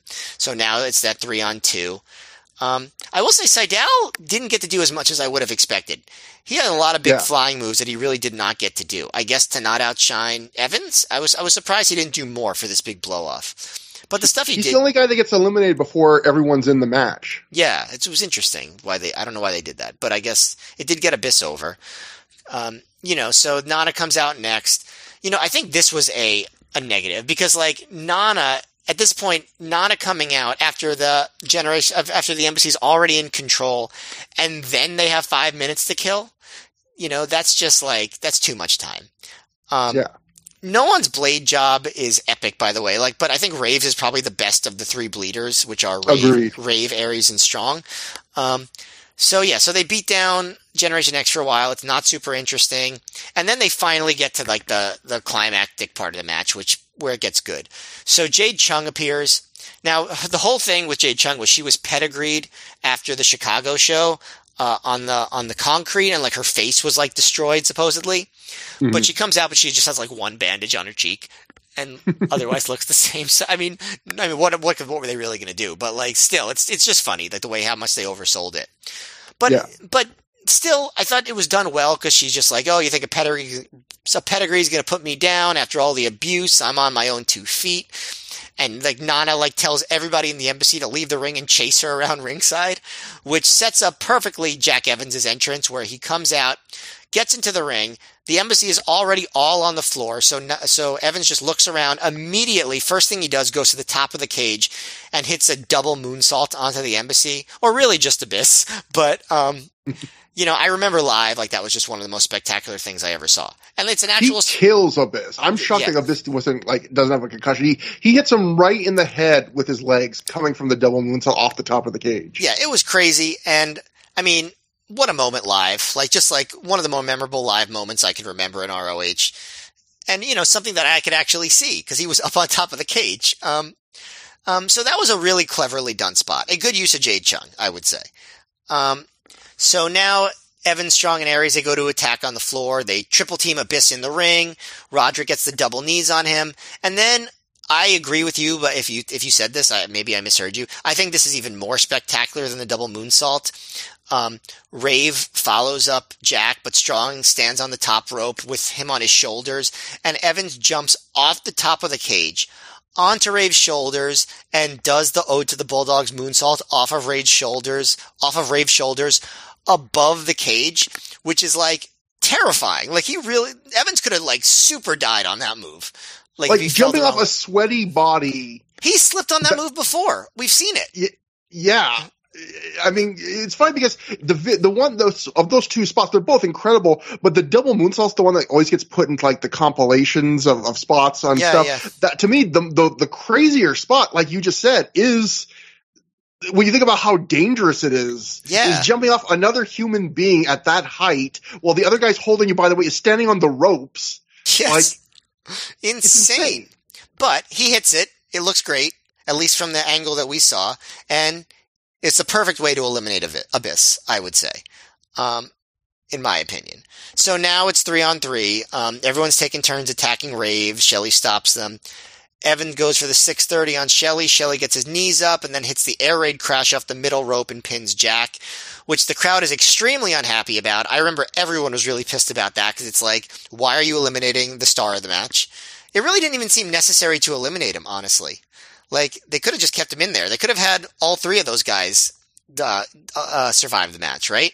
But you have to think they want Aries and Strong to the final 2 to kind of set up the tag title run, I guess, to kind of. Sure. But the funny thing is, them winning the tag title should establish them as a great tag team. I don't know if you need them to be the only 2 survivors, but I guess. Yeah, I mean, I guess they also just thought, maybe they wanted to give a little bit more jeopardy to Aries and Strong in the end.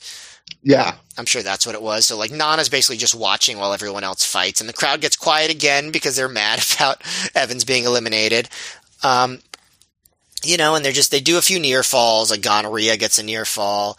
Shelley gets a shell shock, but Strong breaks up the pin.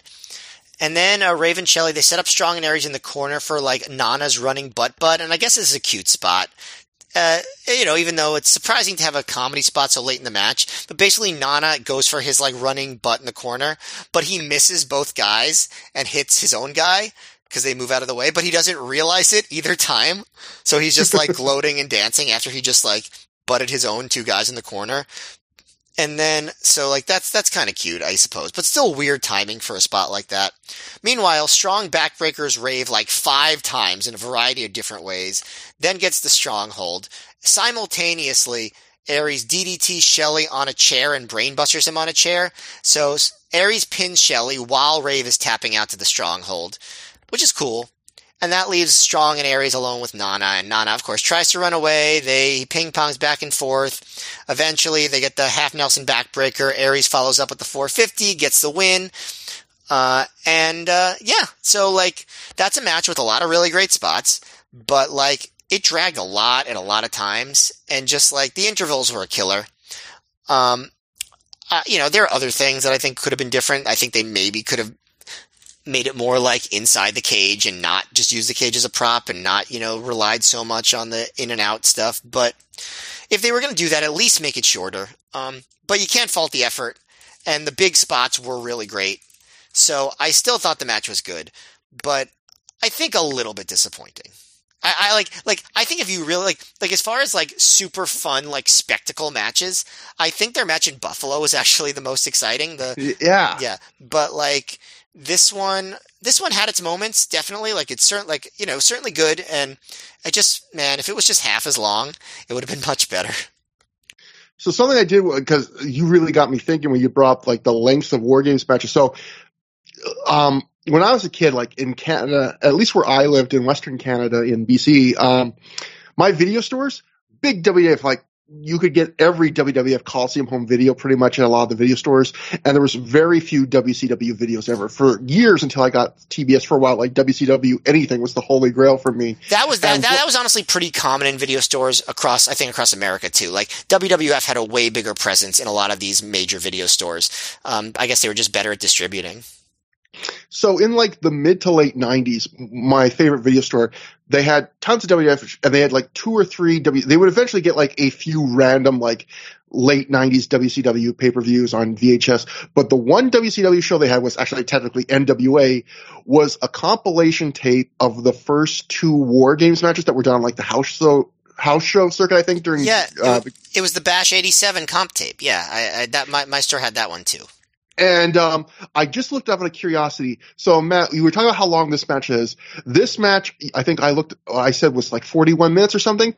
That entire tape, which has 2 War Games matches on it, was 50 minutes. So, like, that shows you the difference of, like, the original, like, the classics that inspired all the imitators. You could fit basically almost 2 of them in the length of this match. Yep.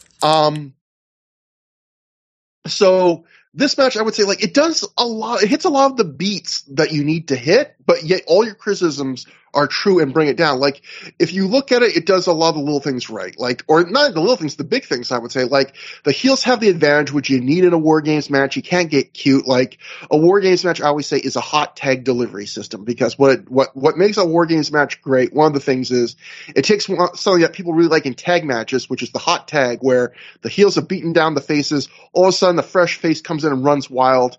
You know, a lot of tag matches, you get 1, maybe 2 of those sequences. A War Games match gives you that 4 or 5 times, you know, or 3 or 4 times, and that's what makes them really great. And as long as you do have the heels get the advantage, this match does that. I think it starts out well where it's Ray and Aries, and Aries just destroys Ray for pretty much the first entire 5 minutes to really stress like how screwed the embassy will be when they don't have the numbers advantage. And so that's kind of fun and satisfying. Jade Chung returns, like you mentioned, and she, yes, it's ridiculous that for someone that we were told had her face destroyed to the point where she's leaving all of wrestling to see her come back with a small bandage on is ridiculous. And it is a note for note redo of the Lucifer thing during the Second City Saints Prophecy feud, where she comes back after being beaten out of wrestling forever but it still was like a satisfying full circle moment. It like you mentioned, cleverly done to set up that spot. Yeah, that was great too, like you were saying. And the one thing I thought was weird about it, though, she does a little mic work when she comes up to distract them. And one thing she says, it felt so like stiff. She said something to the effect of like, Nana, you're known as the man of 1,000 expressions, but I bet I've never seen that one before on your face. And it's like, is Prince Nana known as the man of 1,000 expressions? Like, I don't know if I've ever heard that before. That sounds like such a weird thing. Like, Prince Nana, you're the man of 1,000 expressions. You know, Chris Jericho's the man of 1,001 expressions. Expression number 1, smile. So that I really enjoyed. I thought it ended the way it should, where Nana, you know, the guy who at this point is mostly a manager, is like left alone to get his just desserts. I think that's the right ending for this kind of match. I even liked how Aries and Strong, they each took out their like longtime rival simultaneously with their signature move. So like, you know, Strong gets to take out Ray, who I guess isn't a longtime rival, but he had attacked Jade Chung, and then Aries takes out Shelly, you know, at the same time to bring that kind of full circle. I liked all those big story beats. I thought they hit just the way they needed to hit, but like you said, it's just too long, and that affects it a couple of ways. Like you said, I think a lot of this match, like, there's a reason why those War Game matches had the 2-minute intervals once you had, like, numbers advantage. It's because you don't need longer than 2 minutes, and it's really hard to sustain I think a 5-minute beatdown, make it entertaining. And in this match, like you were saying, there's a lot of parts of this match where it's just the heels kind of stomping and choking and not doing anything really exciting to the faces. And kind of, it almost feels like you can feel them just waiting for the next guy to come in and the next big planned spot. I feel like a lot of times in wrestling, we complain in modern wrestling about sometimes there's two matches are too planned out. This was a match that I feel like it needed to be a bit more planned out, because there are times in this match where the heels are just like, it feels like they don't know what to do. Like they got more time than they know what to do with. And it's just like, what are we going to do till Jack comes in? What are we going to do till, so-and-so comes in? And the other way it hurt, I think, was the elimination thing, because I don't think eliminations in this kind of match are a bad thing, but I would have made it until the elimination, so that the eliminations only could start when everyone was in the match, because there are moments in this match where everyone's just standing around and there's no urgency, like, especially when the announcers would be like, 1 minute or, whatever, 60 seconds till the next, entrant, and the heels would have the advantage. And since eliminations can happen at any time, you would think the heels, since they were in such dominant positions, would like be in a real rush, like we got to try and eliminate someone before they even the odds. And instead, so often it's like that announcement would happen, and they would just lackadaisically do a couple stomps and a choke, and it's like it gave them a reason to be urgent. The eliminations gave them a reason to be urgent in a match where they frequently were not urgent, which I think kind of like emphasized how weird parts of this and how long this match could be. They corrected that for Cage of Death, where they made it one fall to a finish, and I think that was the right move. Yeah, definitely.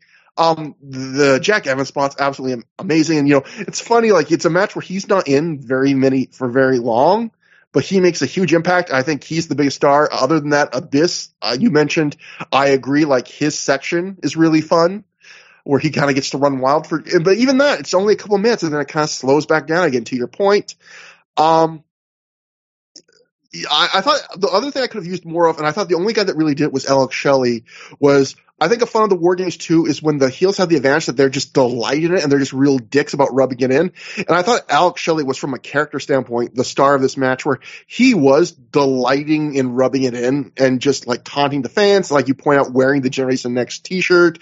Like I thought he did a great job of that. I wish there was more of that, and everyone else got more into that. Even when he did that skull bouncing spot, he was like, "Yeah, Aries, watch it back later on the tape." Yeah, that's such a great line, and he's like, he was loving it, and everyone else was just kind of playing their roles, but it seemed like he was having a blast, just like. And again, that if you're not going to have a big action for the whole 5 minutes at a time when the heels are in control, that's a way you could still entertain. It's just be kind of like a funny asshole, like really gloat.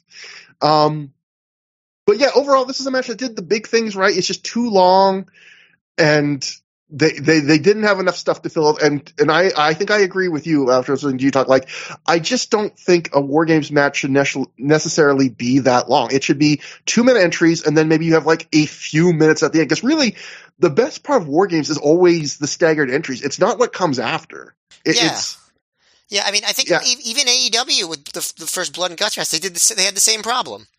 It was just too long and too drawn out. And kind of going back to the Carino, homicide thing, this was a match, it was a little bit of it got assassinated a little bit. It was a little too much. Assassinated us again.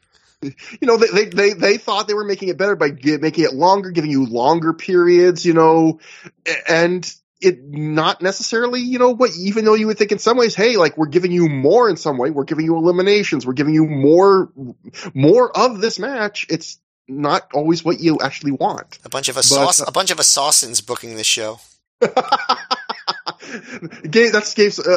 Sapolsky cannot leave for the world of NFTs for a variety of reasons, but that's now the number one is he needs to come back just so his new nickname can be like the Assassinate or something like that.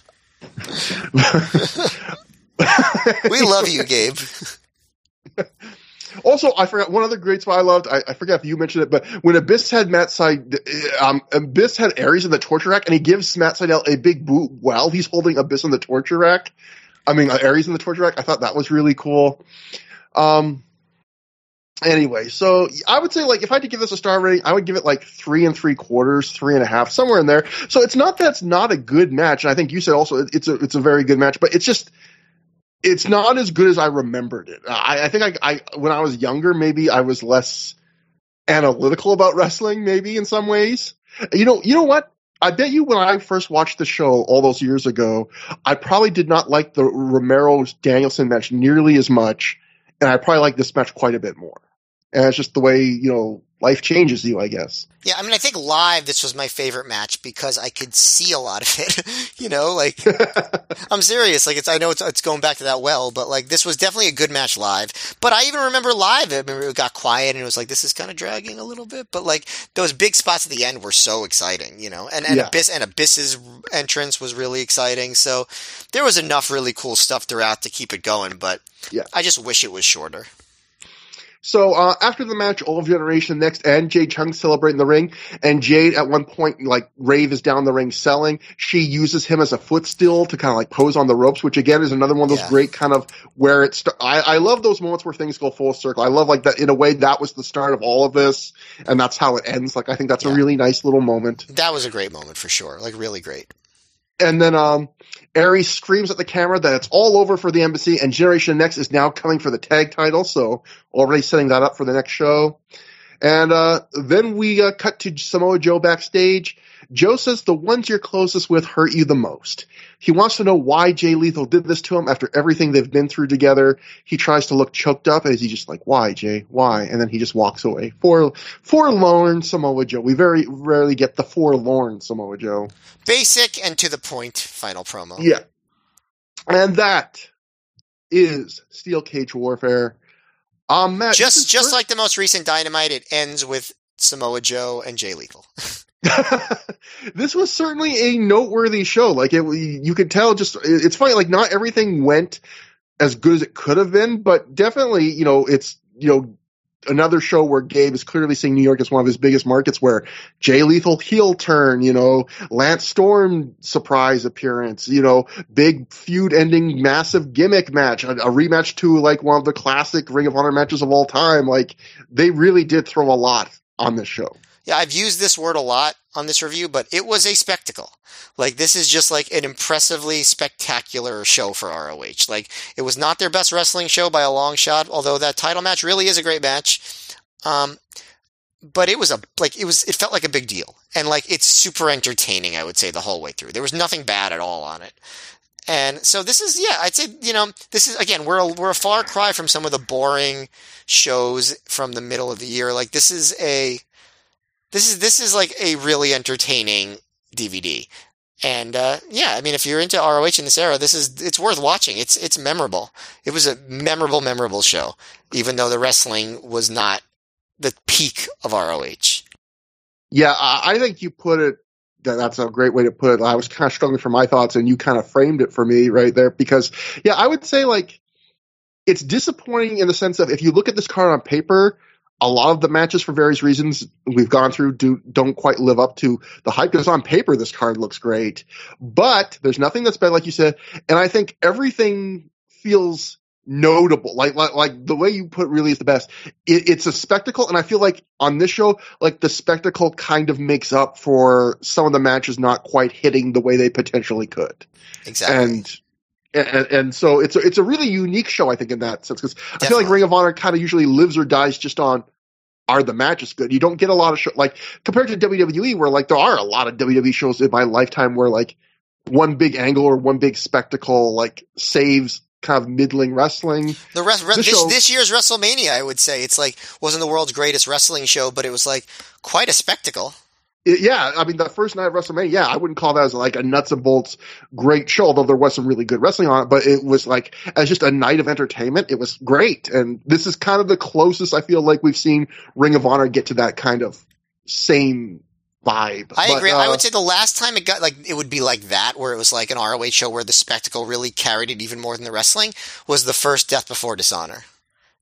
Yeah, too. Because even that stuff, like even the Jeff Hardy thing, where it wasn't good, but it was at least like fascinating. Yeah, exactly. Or like the Paul London match. That's a great grab there, because like the Paul London Samoa Joe match was like this show. It was not as good as you'd hope it would be, but because it was like a special importance, you were like, yeah, this is still worth watching. But exactly. So that is the show. If you want to send us an email like Eric did, I mean, great email. Like that shows you how much emails can add to a show. You know, if you have little stories, they can be so fun. Or even just have thoughts you want to give. We love to read them. We don't guarantee we'll always use them on the show, but we often do. So that would be throughtheyears@gmail.com. Thank God, Matt, you caught that because I did not check the email today. Our Twitters, if you want to see what dumb things I'm getting, I'm trying to be better behaved, but I'm sure I will screw that up eventually. At Trevor Dame, at Mayor MGF. Matt posts tweets way less than me, but his tweets are much higher batting average. I'm a guy who swings all the time, and I get a bunch of home runs, but I actually like strike out 8 out of 10 times. My tweets are not as good as yours. Don't even try it, but they are much more wholesome. You will not see a lot of drama from a Matt Feuerstein tweet. I am not courting controversy. I like everyone. Yeah, you don't care if it creates cash. You're being safe. We have a thread on the ProWrestlingOnly.com plugs forum, all our feeds, blah, blah, blah. And next time on the show, if this was big, we are going from strength to strength for the next few shows, actually, because the next show is Final Battle 2005, which would be a big show on its own because it's got a big tag title match.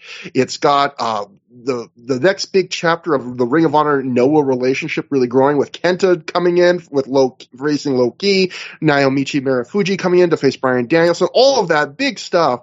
But on top of that, it's the last show of 2005, which means it's going to be our annual year-end show where, for those who have not heard before, our Final Battle show is always we do a regular show, we do all Final Battle, and then usually we do like another 30 to 60 minutes where we do a handful of awards for the year. We kind of sum up our thoughts of the whole year. We kind of go through the Observer Awards, talk a couple of things, and like that's going to be – and I am dreading it, Matt, because I'm going to basically go through all my notes because I have forgotten so much of what's happened this year. This is the longest year we've covered. I don't remember half the stuff. So trying to figure out what were my favorite matches, who was the best wrestler – I'm dreading that. I will say this. I think I got my matches of the year down. I will say that. My top 3, I think I got them. Yeah. Nigel and Colt, for sure. Yeah, that's going to be your number 1 over Joe versus Kobashi. It's going to break the internet.